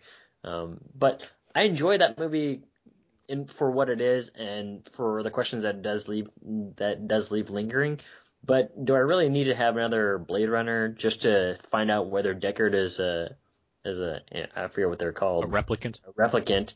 Not necessarily. And do I really need to see more of the world? The world was actually pretty well done in the first one. Well, it's still happening though. That's the thing. We are going to get a Blade Runner 2 apparently. It's just just Scott's not directing it. And with that in mind, the question now becomes: do you want to see a Blade Runner movie that's not directed by Ridley Scott? Kinda. I don't know. Like, I don't know. It's more of it's happening, so I'll see it. But if here's a question. Yeah. How much more can you explore? How much more do you want to explore in that world? I don't know how much more I want to explore just because I don't know what else I can explore. But at the same time, it's a really cool universe. But you can say that a lot about things. So I mean, I don't know. Like, I mean, The Abyss was a cool universe too. I'd like to see more of that. But do I think I've seen enough? Yeah, probably. Yeah. But anyway. Yeah, I mean, I'm certainly going to see Blade Runner 2. Like, I'm not going to see that movie, but at the same time, I'm not going to be pouting in my chair when I'm seeing it, but at the same time, I can say I'm less excited now because Ridley Scott is not directing it. Yeah. Like, whatever that excitement was, it's lessened for that reason. Fair point. All right, well, let's move on. Let's get to the next thing. It's about James Cameron. James Cameron's working on all these Avatar movies, and he's basically said he has a quote out. This is a good one. It says, "I can tell you one thing about them. They're going to be bitching. You will shit yourself with your mouth wide open." Classy guy, that James Cameron is always. So he's basically promising some good. And I mean, this is another kind of quote you can have to defend in a sense. Like, well, what is he going to say? They're going to be okay. Like, no one's going to say that. Like, he wants to get you excited for another Avatar movie, let alone 3 of them. And so, yeah, he's doing that. He has this. I was at the Hero Complex Film Festival back in May. That's where I saw How to Train Your Dragon 2, actually. And they had an interview because they're doing Alien and Aliens, and James Cameron came in to do an interview for Aliens, and he talked about his writing process for like the first time involving Avatar. And that involves basically he has like 3 separate groups because there's 3 sequels being made. And like the first one, Avatar 2, is being written by Rick Jaffa and Amanda Silver. They made the Planet of the Apes films. They wrote both of them. They wrote Rise and Dawn, yeah. And wow, yeah, that's a good duo then. And then he's working with this person, Josh Friedman for 3, and Shane Salerno for the 4th one. So basically, he has this huge he has like 3 separate groups of writers, and then he's interacting with all of them, but they've all worked together, so they have like an overarching arc for where this will eventually lead to. But at the same time, they're working on the individual. It's this interesting. I mean, for movies that I assume are some of the biggest movies ever going to be made at this time, he's got an interesting process going down for him, and so that's intriguing. I hope that works. At the same time, I don't dislike any James Cameron movies, so I don't really have much, to like. I would agree with you there. I don't have any reason to think that these aren't going to be amazing. Like, honestly, there's very little hyperbole there. I love James Cameron movies. He makes movies that I really enjoy. I am a big fan of Avatar. I'm a big fan of Titanic. You can spite Titanic all you want to, but you know what? It was the biggest movie ever made at the time, and it won 11 Oscars, and there's a lot of people out there that think better of it than you do. So there you go. And then there's also those other movies. I mean, there's the damn Terminator. Exactly. There's True Lies. There's Terminator. There's The Abyss. There's The Abyss. Exactly. He's made all these movies that you have basically a ton of confidence in, right? Yeah. And you've seen them. He's delivered. They're fun. They're witty. They're smart. They're action-packed. And when he says this quote, you can take it 2 ways. One of them is, yeah, sure, whatever, James. You can keep blowing every movie, and I'm just wait till the final product comes out. But with his track record, you're like, I am really excited to see what you're going to bring to the table, because if you do something amazing, which you very well possibly could, I will not be surprised at all, and I will maybe end up shitting my pants. He's like one of the few people that really can, he has the lever that says bar on it, and he can raise that. Like, it's just crazy. That's possible. He's physically sitting next to that right now. He also talks about, like, the frame rate. He was saying that because apparently Peter Jackson's 48 frames wasn't enough, he was like, I'm going to do 60 frames. And apparently he's not doing that. He's going to do 48 frames. So it is going to be back in that kind of these current Hobbit scheme of things. But at the same time, I feel like he's the kind of guy that knows how to make that work, so I'm kind of excited to see what that will look like as well. As much as I've been against the kind of Hobbit 48 frames per second thing, I kind of want to see what an Avatar 2 would look like. You watched in 48 frames per second? I've seen both of them in 48 frames per second. Okay. Gotcha. And begrudgingly. Kind of like okay with it, right? No, I was not a fan of it. I don't prefer to. I'm just. It's a thing of I want to see these movies on the biggest screen possible. The only way I can do that is by sitting through the 48 frames per second. So I have to. So it's this horrible, this is my nightmare, essentially. This is my nightmare. We're being punished for wanting to see things the right way, the old-fashioned way, on a big screen. I'm excited to see what's going to happen. When he announced that there's going to be 3 of them, I was kind of Yeah, back a little bit, just because that's a lot. That's an ambitious goal to set for yourself. Not necessarily because the fans want or don't want it, but just because, again, these 3 movies are quite taxing, and not only that, but you're making these epics, right? Yeah. So it's going to be something where you have to keep the storyline going, the momentum going for people to continue to want to watch them. It's not based on any original, or it's not based on any previous product. You're kind of doing this originally. So I'm curious to see how he's going to develop the story with it, what the problem is going to be, whether we're going to get more Giovanni Ribisi with his wanting, I forgot what the element is. Unobtainium. Unobtainium. Unobtainium. Wow. Yeah, I can't believe I forgot about that. But yeah, I don't know what's going to happen, but you had this pretty cool movie back in, I forget what now. What year did 2009. 2009.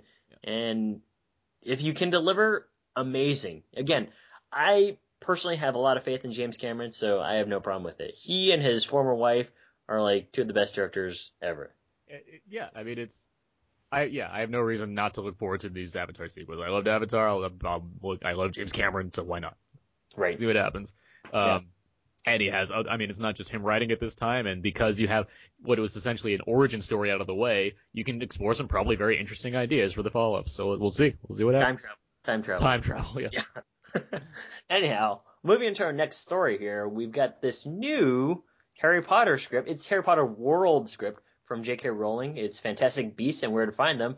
And it's going to be directed by David Yates. And they're excited because it's still in the realm of Harry Potter. It's not really necessarily along the same storylines of Harry trying to, overcome, what's his face? Oh my gosh, can't believe I'm blanking. Voldemort. I don't read these books. Defeated. I have no idea. Voldemort's been defeated, but again, they're not really moving into that direction. They're moving into the world of Harry Potter, which I think is a very smart move, and that's not because you want to take your fans out of it, but because you want to engross them in more things that revolve around Harry Potter, but also the world, the wizarding world of Harry Potter, which I think allows you to play on more things. So I'm curious to see what they're going to do with this movie. It's David Yates. I think that he did a confident job. I still enjoy. He directed the last 4 Harry Potter movies. Yes, exactly. Yeah, he did the last 4, including Part 7 or Book 7, Part 1, which is one of my second favorite, next to Book 3, Prisoner of Azkaban, which was directed by Alfonso Cuarón. Alfonso Cuarón. Thank you very much. Yeah, I think that he did a fantastic job, and I kind of wish that they had continued with his hand at the ship there. But anyhow, so this is going to be a continuation of the wizarding world of Harry Potter, and I don't know. I mean, I think that it's a good move, but I am also kind of curious as to how they can keep up with what they can do with it, I suppose. Whether this can be things that they can make into a television series or like a Netflix original series or something like that, as well as just on-screen productions. You know what I mean? Like, it feels as though with the expansion of the universe, you could probably do a lot of other things, like the Aurors, like the AUROR, the Aurors, which protect the wizards against bad folks, or other things within the wizarding world itself. So I'm curious to see how this movie is going to pan out, and then how the universe will leapfrog from that. Yeah, I honestly I have no real opinion on this, just because I enjoyed the Harry Potter franchise, but I never read the books. I was never deeply attached to it beyond just wanting to see where it would all go. But that said, like, I like Deathly Hallows Part 1 is my favorite of that series. I think whatever they have going for them in terms of making an 8-film franchise work, if they can get that to, work for this thing, then that's equals a good movie in my eyes. I mean, it's still set in a universe that people all clearly love, and I mean, if it works out, it works out. I hope it's an intriguing story. I'm excited to see what that would be. I really like that. I like these movies overall. I don't dislike any of them. I like some more than others, but I did like I like that last set of films, and I really like Part 1, and Part 2 is a fun one as well in terms of like, hey, look at this crazy battle that's happening. But in terms of like David Yates' confidence as director, I have confidence in him based on what I've seen. So yeah, I mean, I have nowhere else to go on this besides, yeah, sure, okay, let's see what happens. Yeah, I'm kind of there too. I'm kind of just on board to see what's happening because I do enjoy the world. I am signed up for Pottermore, which is the online portal where you can read the books and also like, postscripts and whatever else that J.K. Rowling puts out. But yeah, I enjoy this world immensely, and going back to it is something that I probably would enjoy, and I should probably pick up the book. I think she actually wrote this book so you can read it. Again, it's actually one of the textbooks that the kids read when they're at Hogwarts, which she's just kind of adapted to be its own book, which would now become a film. Okay, all right, let's move on to the next thing here. We have the Independent Spirit Award noms. I wanted to bring this up just because I like the Independent Spirit Awards. It's, an award show for movies that are basically among the best of the year, as opposed to something like the Golden Globes, which is like, what famous people can we get to come to our award show? This and is drink. Yeah. This is something that's like, hey, let's recognize these smaller films that, not a ton of people have been able to see, but are still, kick ass. And with that, we got a few here that I'm really happy to see get nominated. Birdman led the pack. It's got like 6 nominations. I also see a lot of love for Boyhood.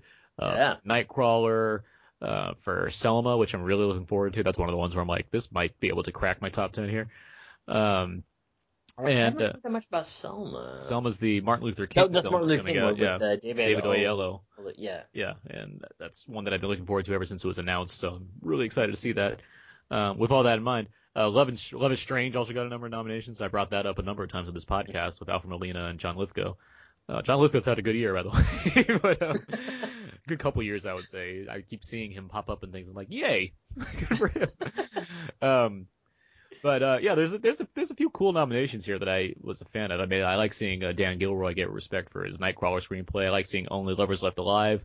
I saw that too, and I was like, hey, maybe I should go watch it. And I think you enjoyed Obvious Child, right?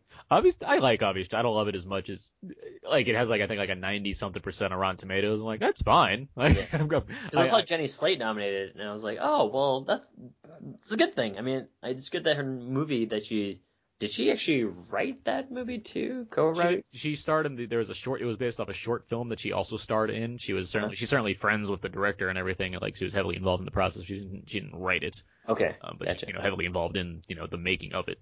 Okay. But yeah, I mean, good for her. I mean, no, she's not bad in the movie. Like, I think she's very good in the movie, actually, and I just think the movie's okay overall. But what else? I saw, what was it? Best editing for The Guest. That was a nomination, and I really liked The Guest, and I think that's a great thing to highlight in that movie. That's the one where it's, who's it directed by again? Adam Wingard, who did the You're Next. Yeah. But it has what's his name? Dan Stevens from Downtown Abbey, as we like to call it. I used to call it that all the time. Nobody's ever corrected me on it. But I mean, just seeing a nomination for The Guest made me smile, because that's a really good movie. That'd be a good one to double feature with John Wick, by the way. But I saw, Dear White People got a screenplay nomination, best first screenplay nomination, which I was very happy to see. Actually, what else did it get? That's all I got. But still, that was cool to see. I mean, just a number of nominated. In Boyhood, obviously, Abe and I both love Boyhood. So that's probably not going to move from my top 3 spot, maybe even the top 2 spot. I have to double check my list in my back pocket here. But you really love Dorothy of Oz, I know. So. Everyone loves James Franco. Oh wait, Dorothy of Oz? Yeah. I was thinking Oz Great and Powerful. Everyone loves James Franco. Best first feature. That's Dear White People is also nominated for. That's what I was trying to think of. There's 2.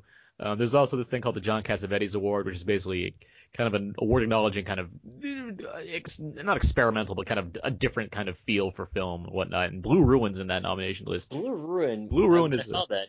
Yeah. It is a really, really solid revenge film. I know it's like one of Brandon Peters, friend of the show, Brandon Peters, one of his favorite movies of the year. Movie that I certainly really like as well. That'll be most definitely at least in my honorable mentions is coming top 10. But that's a really solid one for people to check out. I believe it's streaming on Netflix right now, actually, too. Oh, really? Okay. So yeah. It's actually some place where you can probably check it out. Easily catch that. And yeah, a lot of Whiplash nominations, too. I forgot to mention that. Whiplash got a lot of nominations. So. We're big fans of Whiplash, by the way. So if you haven't seen it, listen to the review and go see the movie. Yeah, so that's the Independent Spirit Award noms, and I believe that show or that airs the 21st is when it is actually held. Yeah, the February 21st. Yeah, comes like comes very close to the Oscars. Yeah. All right, so moving into the next news article, Independence Day. Yeah. Independence Day Part 2 has been greenlit, and they're just waiting on Roland Emmerich to probably sign on the dotted line to say that he's going to direct it. However, the caveat is Will Smith will probably not be back for this. I have heard previously that Jeff Goldblum is probably on board with it as well. With the Will Smith thing, I've heard a couple of different things. I mean, like, they were trying to get him back, so I think you told me this, they had 2 scripts written out, one with Will Smith and one without.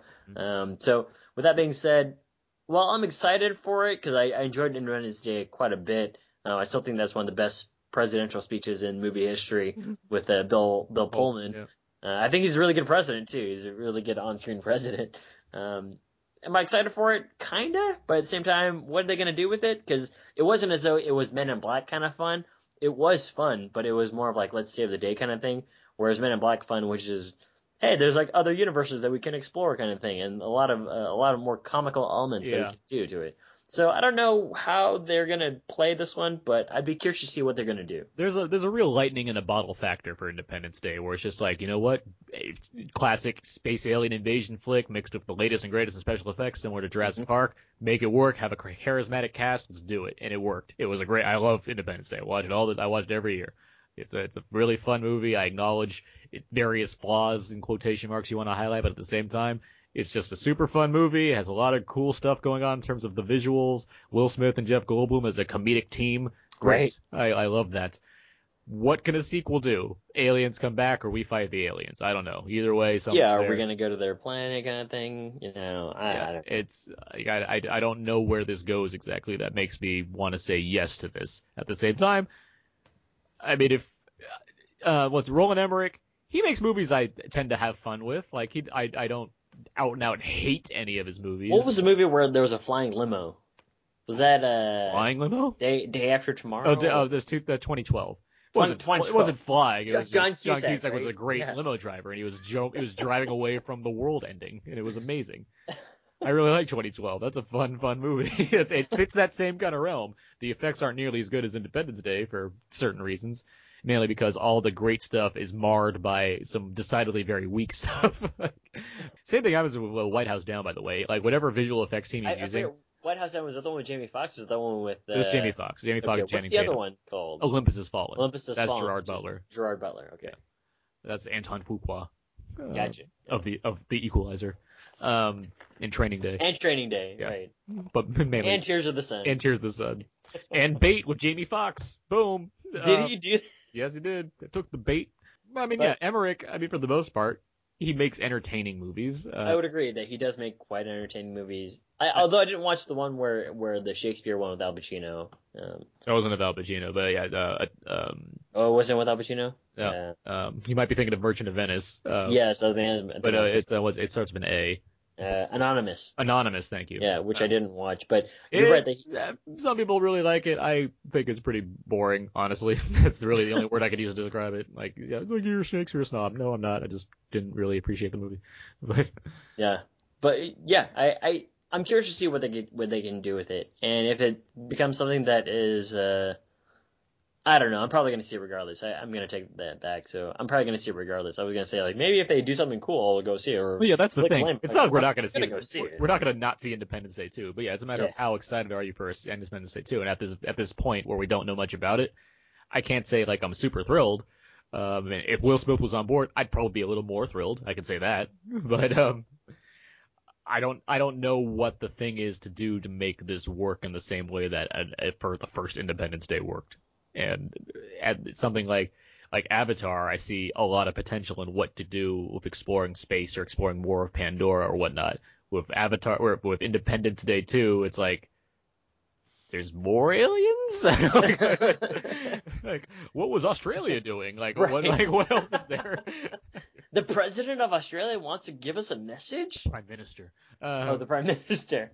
A giant boot. Yeah. In The Simpsons. So with all that, let's move on, I guess. All right. Let's go to the next thing here.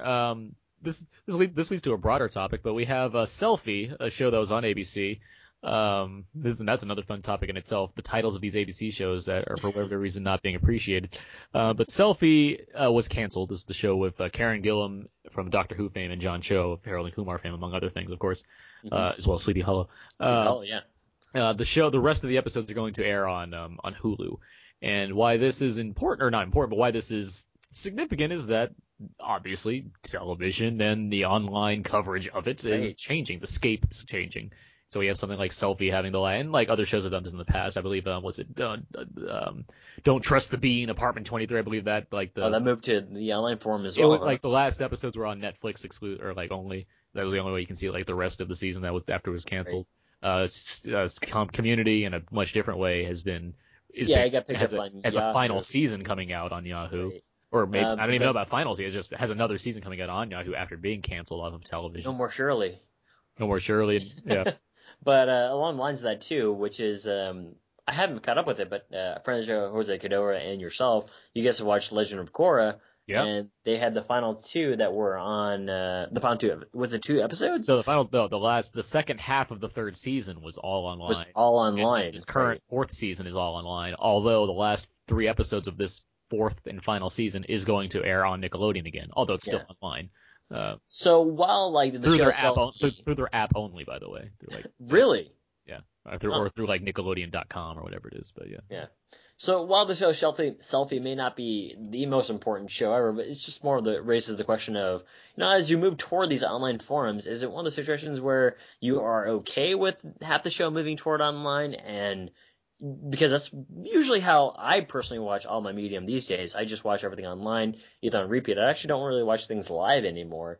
And that's probably because of time constraints. So I can see why I actually don't mind them being online.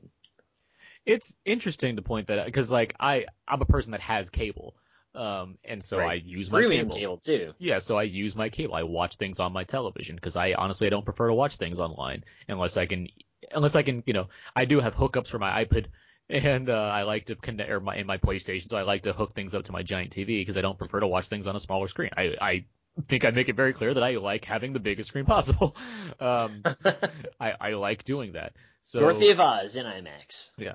So so I do enjoy getting to see TV shows live on television or having a DVR where I can watch it on television in some manner. I don't like to have to go through extra steps to have to watch something that way. That said, Korra's been a perfectly fine experience for me. I take my iPad, I hook it up to my TV, and I watch the episodes in full HD glory, and it's wonderful. And the season has been pretty wonderful, by the way. The third season especially. With that, third book. With the book, yes. With that in mind, yeah, I mean, obviously we are in a different kind of it's a changing landscape, and obviously television networks need to learn about that as well in terms of how people are what the best way is for people to consume media and how they want to do it, so they can give chance. Because I mean, this kind of leads to more and more shows not having like much of a chance to stretch their legs out and have that time to build an audience for television watching. So I think that it becomes there's a pro and the con to it, and the pro is that, hey, by the way, you can have extra life online. The con is you have to have a massive audience that watches you in order to stay on the national airwaves. Because Selfie was on ABC, which is a national station. And one of the shows that you and I both liked, which is no longer on anymore, was Enlisted, which is the Three Army Brothers on Fox. And I kind of wish that they would have more life online, but I guess that they just are not going to do anything with that show ever again. Well, because they're not going to make any money for it. Like, it has a cult audience, and there's no one's going to, like, there's only going to be so many people watching a show like this online, and you don't get much ad revenue money in the same way they do from commercials playing nationally. So. Yeah, isn't that a bummer? Which is like, hey, by the way, they can't make it online because there wasn't much of an audience watching it when it was on air. It's this new landscape, but at the same time, you have really good shows that are just made for networks like Netflix or Hulu Plus or whatever else. And one of them that we both watched, which is BoJack Horseman, I enjoyed it a lot. It's only for Netflix, and it's 12 episodes, and there's actually a lot of deep things that they get into, and I enjoyed that show quite a bit. So, I mean, Netflix in general, obviously, is making waves by having House of Cards and Orange is the New Black, which are both critically acclaimed shows. And then I think they're going to have like the next Marvel characters too, right? Yeah, they have that. They have Marvel's like the four superheroes. Yeah, they got the Daredevil show and Luke Cage and all that. Like, that's happening. There's this Marco Polo series coming out on Netflix in December that I'm pretty excited to see. And like Amazon Prime TV has like Amazon's doing they just had this show called Transcendence with Jeffrey Tambor that's gotten has some of the best ratings of any show that's premiered this year. Like, recently, I've been watching Big Love on repeat on Amazon Prime, which is the one with Bill Paxton and the Mormon life in Utah. It's very interesting. Yeah, HBO, they partnered up with Amazon Prime to get a lot of their old shows being able to stream on Amazon. It takes time to. It's weird because like you look at something like Seinfeld. That's a show that if it premiered today, it would have been canceled because no one really liked the first season that much. No one Like it had to find its footing and it didn't get great ratings. You would never have Seinfeld in this day and age. At the same time, look at Jerry Seinfeld now. He has a show online called Comedians Getting Coffee in Cars, where it's completely online just because Seinfeld wanted to do it. Like it's not like it has a minor amount of promotion and whatnot, and I think it's related like Crackle or something like that. And it's doing whatever it can to get like a budget and get a reason to be able to be advertised in places and whatnot. But it's such a weird thing where Jerry Seinfeld, one of the most popular comedians in the world, has an online show because that's what he can make work. Yeah, the online community is so large nowadays. And again, you brought it up earlier, which is I think the networks kind of have to figure that part out, which is things are moving toward that way. And if you have TV shows on there and on your national airwaves, I think that's kind of where you cover most of your bases. And it kind of is a situation where I don't know if they can really do that because do they want to invest money in the online forum and on the screen, making these shows, which are not cheap. They do have to pay their actors quite a lot of money. I mean, I think The Big Bang Theory, they pay their actors like close to $1 million each episode because they're working all the time. TV shows are shooting all the time. It's not as though they're shot 3 months in advance and then they just air them. They're seemingly shot like every week live. So it's kind of a difficult situation if you're ahead of a large network, and I don't know what you're gonna do. I really I feel bad for them being in that sort of position because there's a lot of stuff that you have to do to keep up with the times, but at the same time you still have to run your network, and you become a Jack Donaghy situation, right? Yeah. So, sure, it kind of helped out that Netflix has always been an online community, but yeah, I don't know. I don't know what you're gonna do with these things.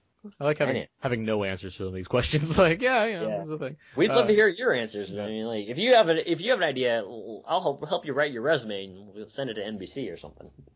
So the next thing we have here is the new Steve Jobs movie, penned by Aaron Sorkin, directed by Danny Boyle, and Natalie Portman and Michael Fassbender are going to be starring in it. So with this one, I mean, we've had a Steve Jobs movie before. It was Jobs with Ashton Kutcher, and this one I think is no one cared about at the time. Yeah, I don't think anyone saw that. The only curiosity was the fact that Ashton Kutcher was playing a role, right, and kind of like was maybe acting to his fullest. But this one is interesting because, again, it doesn't really seem as though people have forgotten about the other Jobs movies. So I think the people in this movie that are directing and also starring in it, I think that it has a lot of curiosity, at least on my part, which is I really enjoyed Danny Boyle. I enjoyed Slumdog Millionaire. I enjoyed his past work, and I enjoyed 127 Hours. Michael Fassbender, who doesn't love that guy? I mean, this is a world where Christian Bale dropped out and Michael Fassbender jumped in, so it's like there was almost no change. Like I lose one great actor for another. Like whatever. Yeah. But not only that, but Aaron Sorkin, he's penning the script, and I love Aaron Sorkin movies. I love Aaron Sorkin TV shows. All scenes are so full of dialogue that is sharp and witty. And I enjoy that immensely. So I'm curious to see how this one's going to pan out. Also, Seth Rogen is still playing Steve Wozniak. Like, this is, like, nothing about this says I don't want to watch this movie. Right. And now apparently Natalie Portman's in talks to join the film as well. It's like everything about, I have no reason to not, like, anticipate a Steve Jobs, like an actual Steve Jobs movie. Not something that, was assembled in, like, a few months and it's like, yeah, Ashton Kutcher's in it. That works, right? Like, yeah. I want to see this movie. I'm excited to see what they're going to do with this one because I still don't really care what Ashton Kutcher had done in the past, if that makes any sense. So basically we're just excited for this movie. Yeah, it's just a new take on it. It's basically the Apple Steve Jobs movie that I probably would, actually pay money to see. Well, one last thing in terms of news items before we get on to some other stuff. Alfonso Ribeiro, better known as Carlton from The Fresh Prince of Bel-Air, he won Dancing with the Stars. He did. This might not. I don't know what the reaction that people might have listening to this might be, but at the same time, if you're like me and have friends that have been randomly posting videos of him on Dancing with the Stars, a show that I do not watch, I have certainly sat down to watch these videos because I've always recognized him as quite a good dancer on Fresh Prince of Bel-Air, and he's apparently put that to great use because now he's won Dancing with the Stars. He has some very impressive videos that I've seen. I've seen all of these ones I guess I saw him do the Carlton dance. I saw him do a Batman dance to one of the Prince songs from Batman, and now I've seen him do his finale, and the dude is great. Like, it's all like, So the question was did you even have any doubt that he was gonna win? Right? Like, No. Yeah. I didn't need to see the other performances. Like, what? Why? Who would win over this? Like, The first thing that came to my mind was, why wasn't he on like season 1? He would have Really? just Yeah, why was he destroyed on the everybody. Yeah. But I remember like watching Fresh Prince of Bel-Air growing up, and my sister, she went to UCLA. She was like, "Hey, did you know Alfonso Ribeiro? He's a professional dancer. He's like really good." And I was like, "No way. He's Carlton. He's a nerd." And then she's right. You know, he's a professional dancer and he's also an actor. So, yeah, good on Carlton. Congratulations to you, sir. I've actually met him once. He's a really nice guy. He has a lovely. He seems like a nice guy, yeah. And he seems like he's like my height. Yep, because I'm taller than you, and he was not taller than me. That's for sure. But no, good on him. Good for Alfonso Ribeiro. Good I job. hope it's a sweet trophy ABC gives them. It's probably just like, I don't know, a pair of dancing shoes that are like gold bronzed. With that in mind, let's move on now. Let's do a little out of feedback.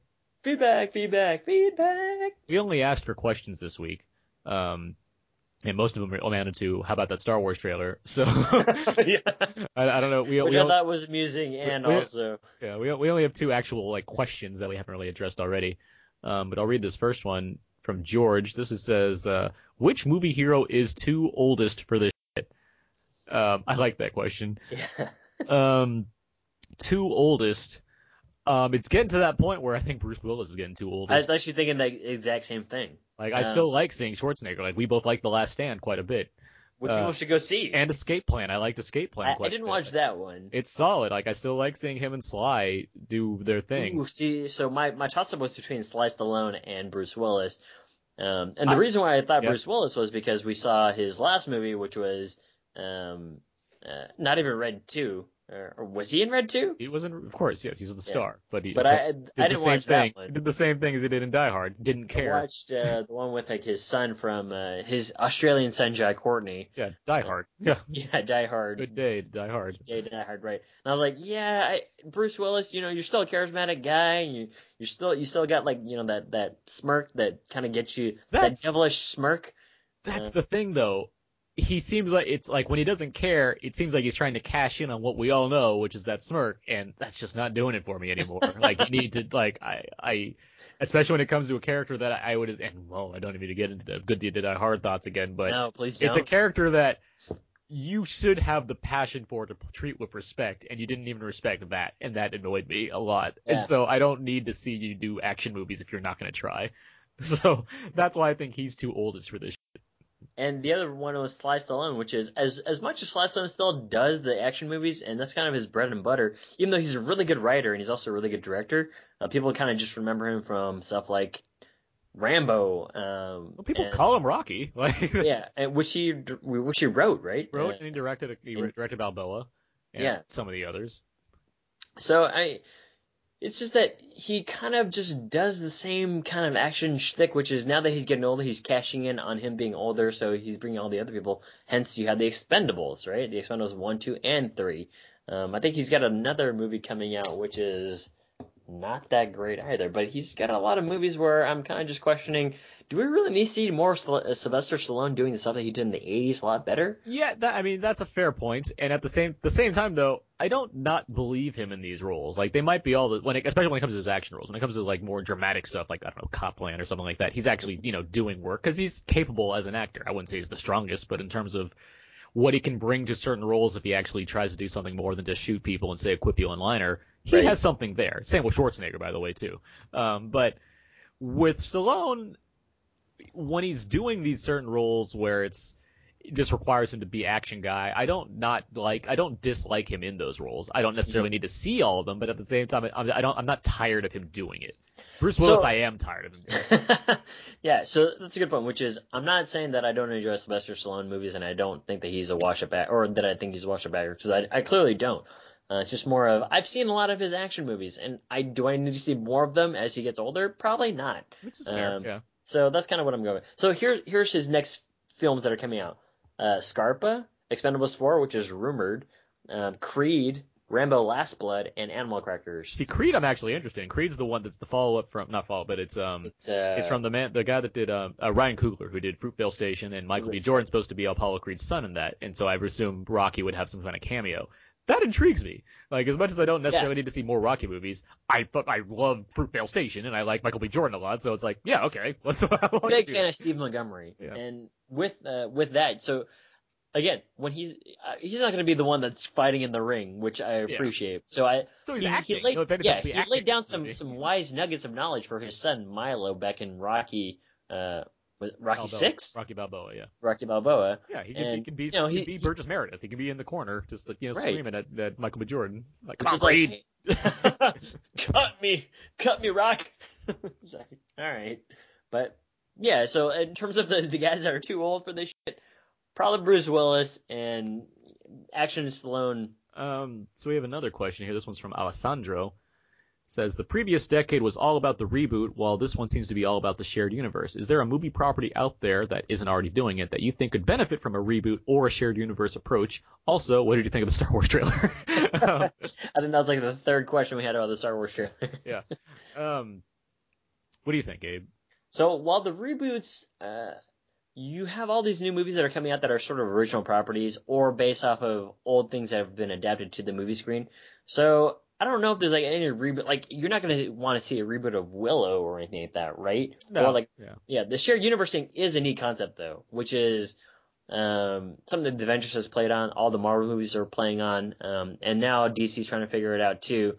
But the shared universe thing is pretty neat because what is it? Where it's like not a continuation.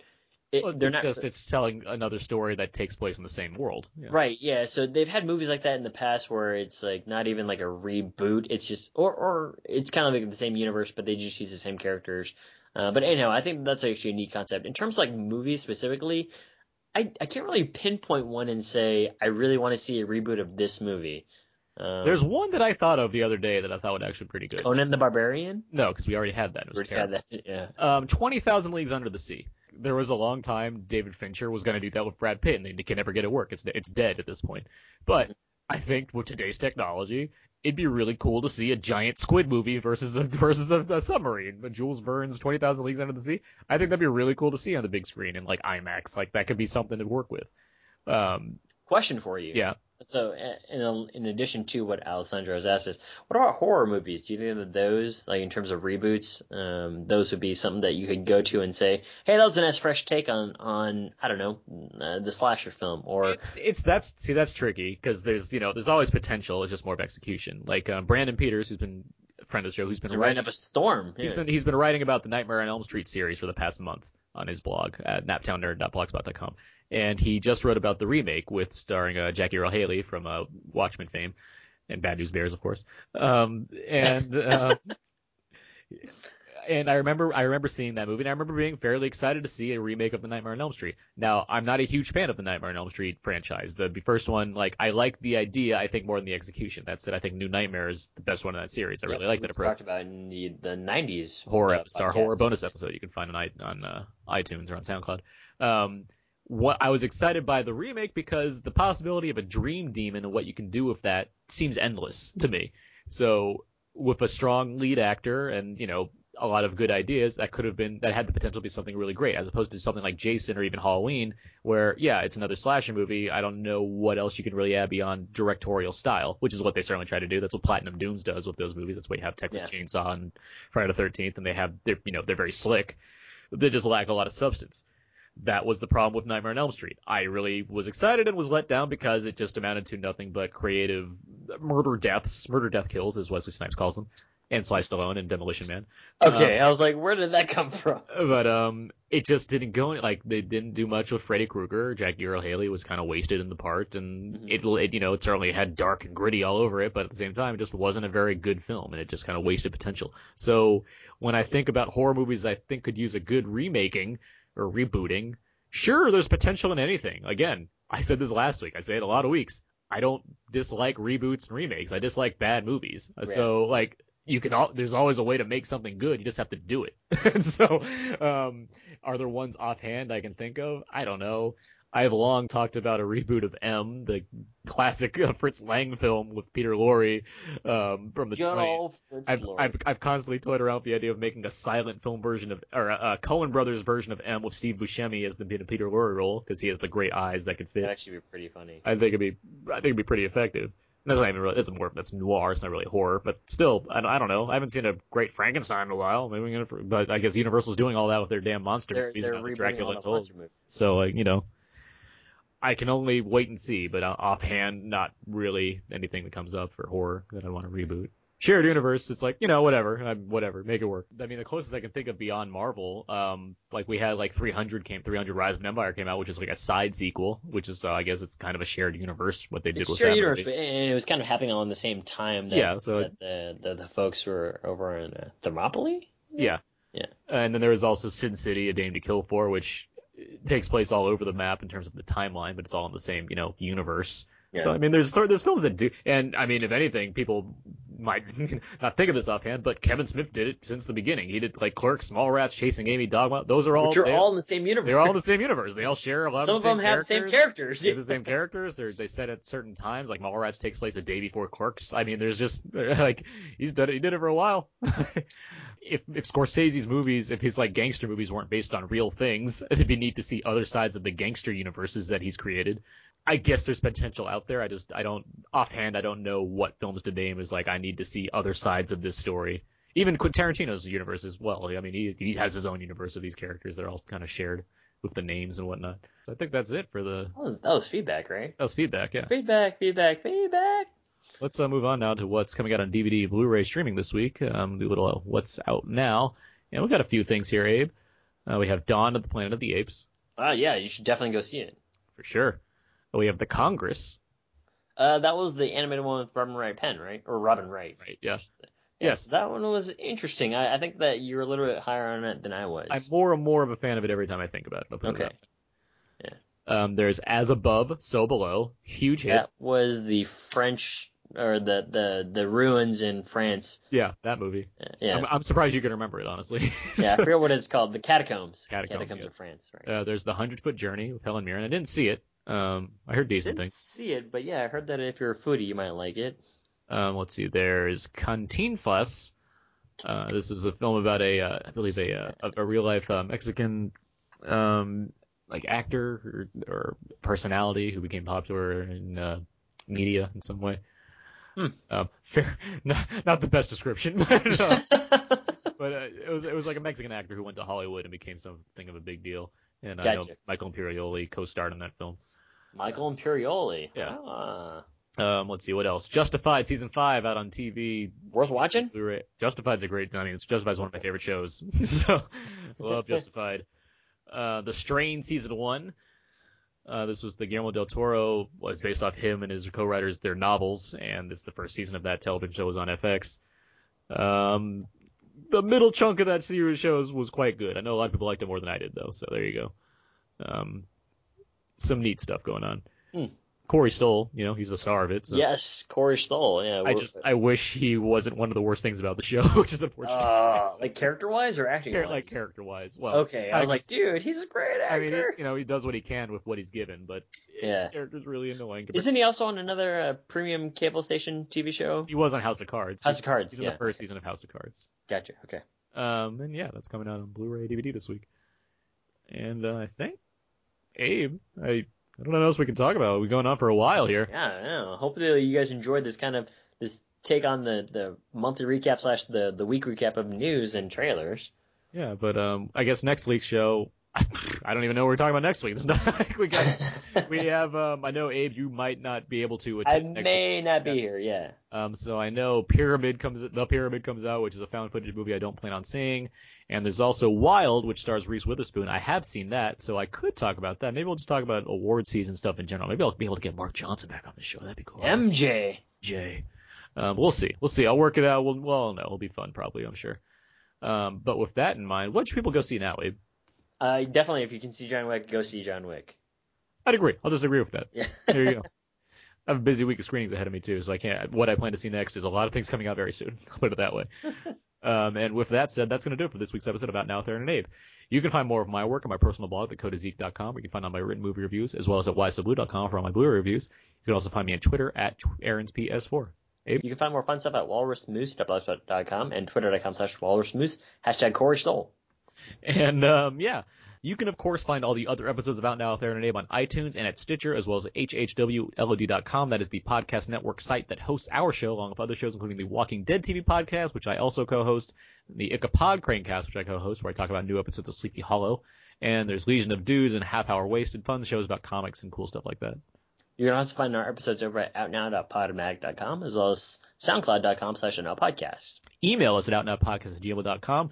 We talked about a lot of news items this week. We would love to hear what your guys' thoughts are on those. Or if you guys have opinions that you guys want us to chat about, let us know. You can also interact with us over at facebook.com/outnowpodcast, or you can tweet at us at twitter.com/out_podcast. And feel free to follow us on Tumblr, outnowpodcast.tumblr.com, or send us a voicemail at 972-798-3830. That is a way you can audibly voice your opinions and let us hear it. I am aware that we have a couple contests going on as well. I haven't forgotten about those. Yes, still we waiting. do. I know people are still catching up on some of our I past think that it was episodes. the horror movies. There's from a horror decades, one, and there's a little one involving Whiplash. I'll let that keep going. with the secret word. The secret word, yes. So, feel free to listen to our past episodes to try and, enter into our contest. I know I'll let them go a little longer than some may have hoped, but I like getting people to have a chance. So, with all that said, I think we've done it, Abe. We did it. Yeah. So that's gonna do it this week, and until next time, that's gonna do it. So long. And goodbye.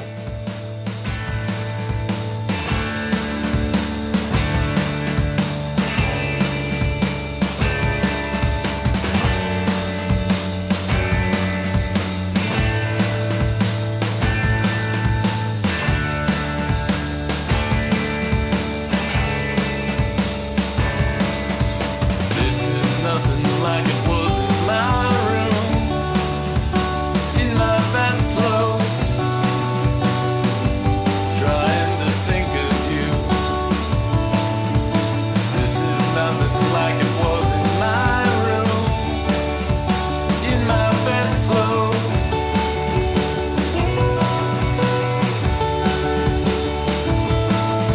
The English are waiting and I don't know what to do.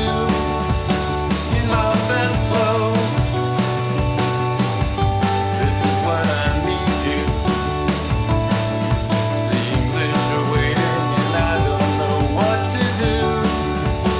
In my best clothes, I'm the new blue blood. I'm the great white hope. I'm the new blue blood. I won't fuck us over. I'm Mr. November. I'm Mr. November. I won't fuck us over. Won't fuck us over. I'm Mr. November. I'm Mr. November. I won't fuck us over.